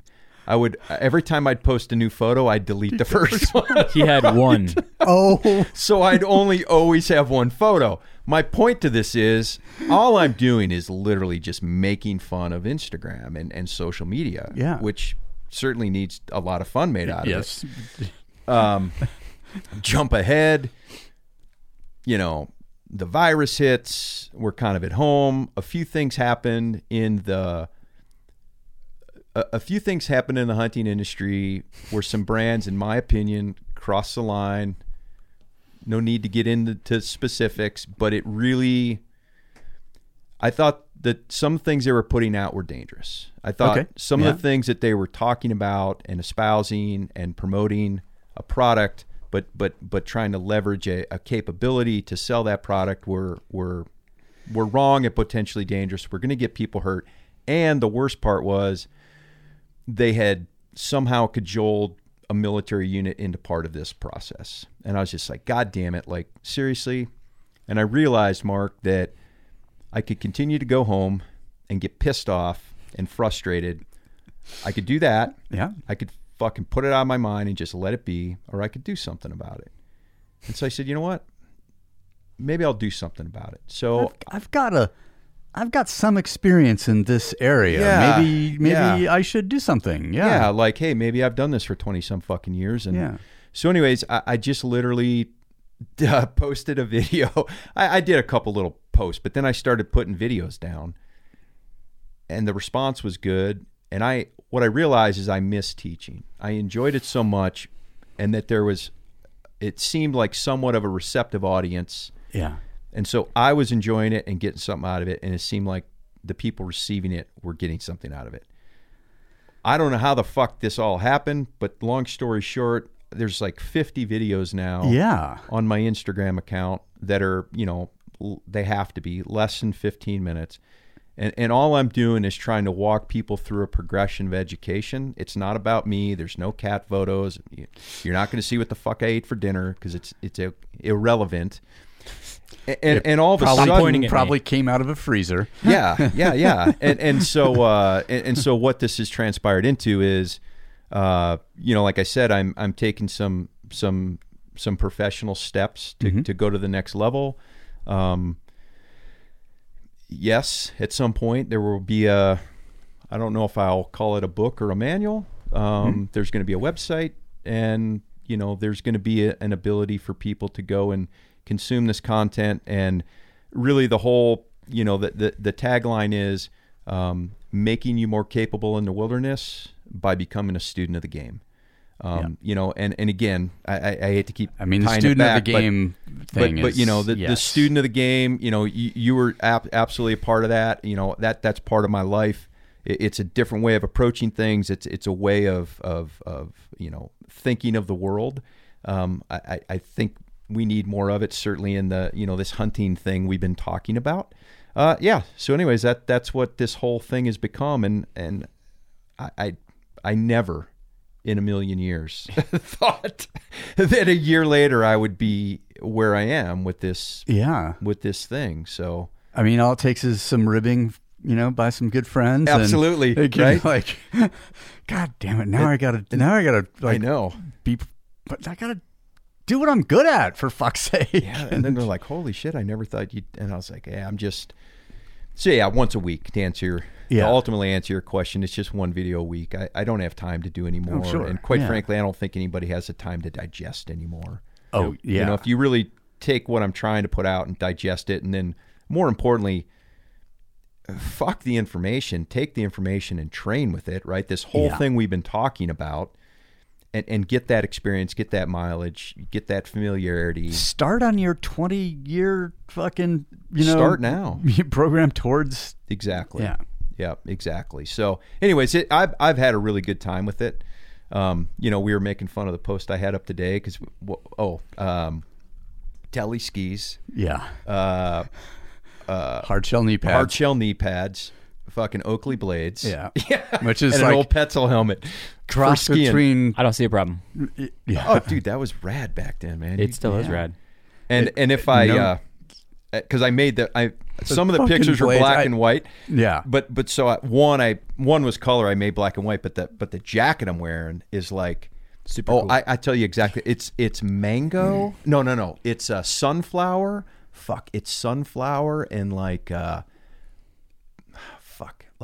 poinsettia or something. I remember that it's an old Patagonia jacket, and I was like, you know what? I don't have the balls to post that in color. That's a bridge too far. That's right there. Bridge too far. Nice. But that shit was rad back in the day, for sure. Man. Right? Yeah. Yeah. I mean, still look back fondly with the fucking North Face Bumblebee suits. Oh yeah. And I was really stoked when I got one of the first red and black iterations of that. But you had to know you were the shit back then when you had one of those, right? Fuck yeah. Like there's a lot to be said for what you're wearing in those kind of environments and how it makes you feel and ultimately perform. Like, yeah. Oh no, you had to, man. I had what did I have? Patagonia had like a mango colored one piece. I don't know if it was their Ice 9 or whatever. Fuck yeah, I had one. Yeah. Yeah. And I got ribbed. I got belittled by my friends. And I'm like, yeah, but I'm looking good. Exactly. But it came from like the only one piece that I had from Patagonia that I ever got it was like tail end of, whatever, a season. So the only color left was navy blue. And I'm like, well, this is not very Euro at all. God damn it. My French friends would hate me. I was always the one to buy the pop color, whatever it was. That's what I was buying. Yeah. Because, I mean, fuck, that's what guys like you were wearing, man. I had to wear it. Didn't you have a pink one at one point? Like a pink one piece? Oh, yeah. Yeah. Yeah. I thought so. I'll call it pink. Maybe we'll call it mauve. I don't know. No, it was closer to pink. Yeah. I've seen some images and some pink leopard tights and... The leopard tight. Well, okay. If they were pink leopard tights, maybe yellow. I don't know. But if they were pink and black leopard tights, that was Barry. Mine were yellow. Okay, then they were yellow. But but the first Wild Things one piece, like the first altitude suit, mine was it was pink and gray. Okay, I didn't know that was a Wild Things. Yeah. Yeah. That it was based on a one piece suit that Millet had made. And it was like all the fucking heavyweights in the Alps at that time.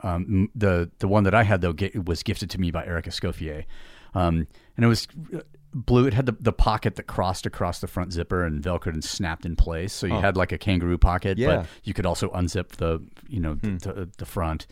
But yeah, that was like royal blue, red, and then reflective highlights on the cuffs of the pants. And I mean, that suit fucking kicked ass. And when I started working with Wild Things, I'm like, this needs to be made, and let's just do it in this way where, I mean, the idea at the time there too was like the top was uninsulated. I mean, the whole thing was like a Gore-Tex, a 2-layer Gore-Tex, which in 1987 or whenever that was, still relatively on the front line for sure. of that. So the upper was a 2-layer Gore-Tex, but and then ripstop lined, and then the legs were insulated. Oh, because once you have your climbing harness on, and you're on technical terrain, you're not changing. You're taking your pants off. You're committed. That's that part you're committed, but you can layer up underneath. And so then the legs and hips were, okay, this is insulated. They're more form fitting. So there's, small, medium, large, or whatever. But then the top's oversized, so you could layer underneath it. Do I need a puffy coat? Do I need, just very lightweight base layer underneath, whatever? And that was kind of how and then there was 2 hoods. There's like, a zip on, zip off hood. There was like the insulated winter hood, which is like, synthetic insulation filled hood. And then mine had, because Sun Ice did it, they put a piece of piano wire in the rim so you could shape the hood and like get it down super narrow if you wanted.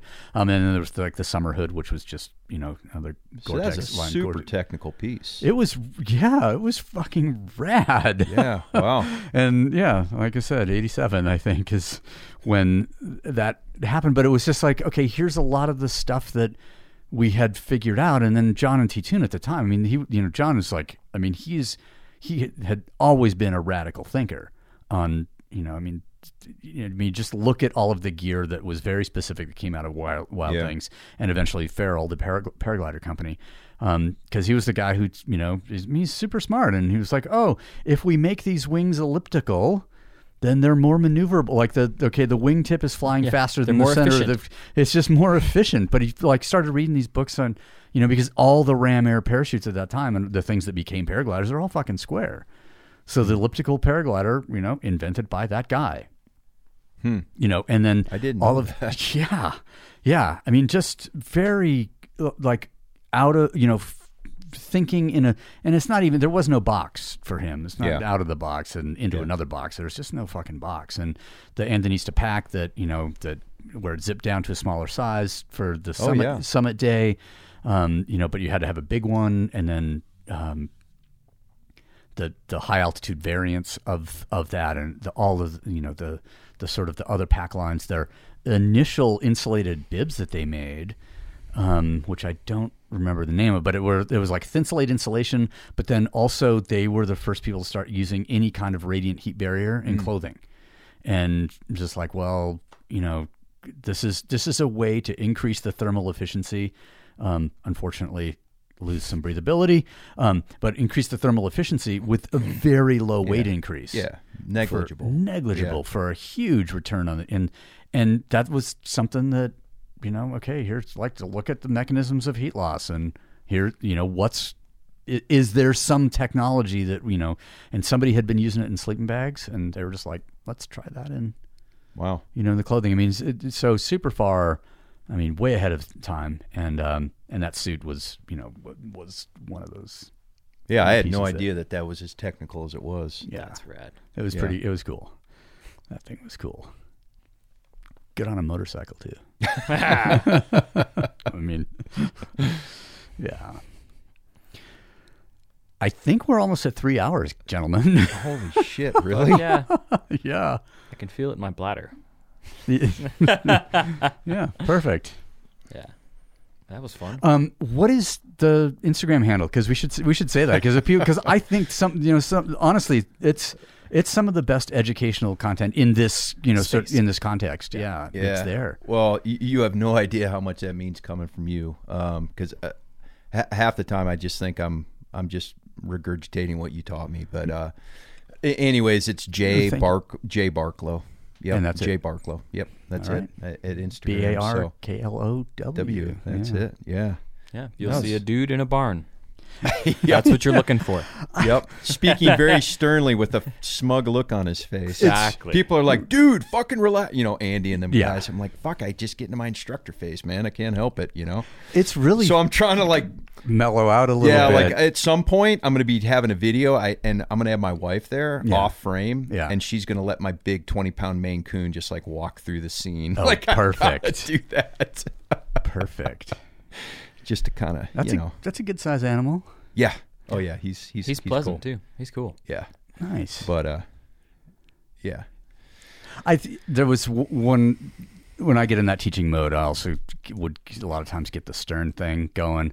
And for one of those videos, I think it was after the 300 sequel, and we were doing something like the Rise to Fitness video series or whatever it was, that and the director, Eric Matthews, is just like, Mark, when you start teaching, it sounds like you're scolding a child. I'm like, Eric, they're fucking children, man. They think they fucking know everything, and they don't. And anyway. So the whole thesis on that shoot, that 3-day shoot, is just like, and he's just like, Mark, kill him with kindness. Come on. No, I get you, man. I get you. You're used to talking to a certain audience, and you take it serious. I mean, fuck, I'm not going to waste my time telling you something I don't think's relevant, right? And so I'm like, God damn it, and I've been on camera a lot. That's not the issue at all. It's just I just default back to my natural state. Oh yeah, exactly. There was one guy, he just commented, he goes, this was early on, and he just said something like, "This man scares me." And I'm like, fuck, really? What? Really? What? Why? I wish I'd seen that. I'm like, okay, I gotta smile a little more, be a little more. I just want to hear Andy's comments. I wish I'd seen that comment, because I probably would have replied with, "He is scary." Yeah, exactly. It's just fucking hilarious once you get to know me, but yeah. Cool.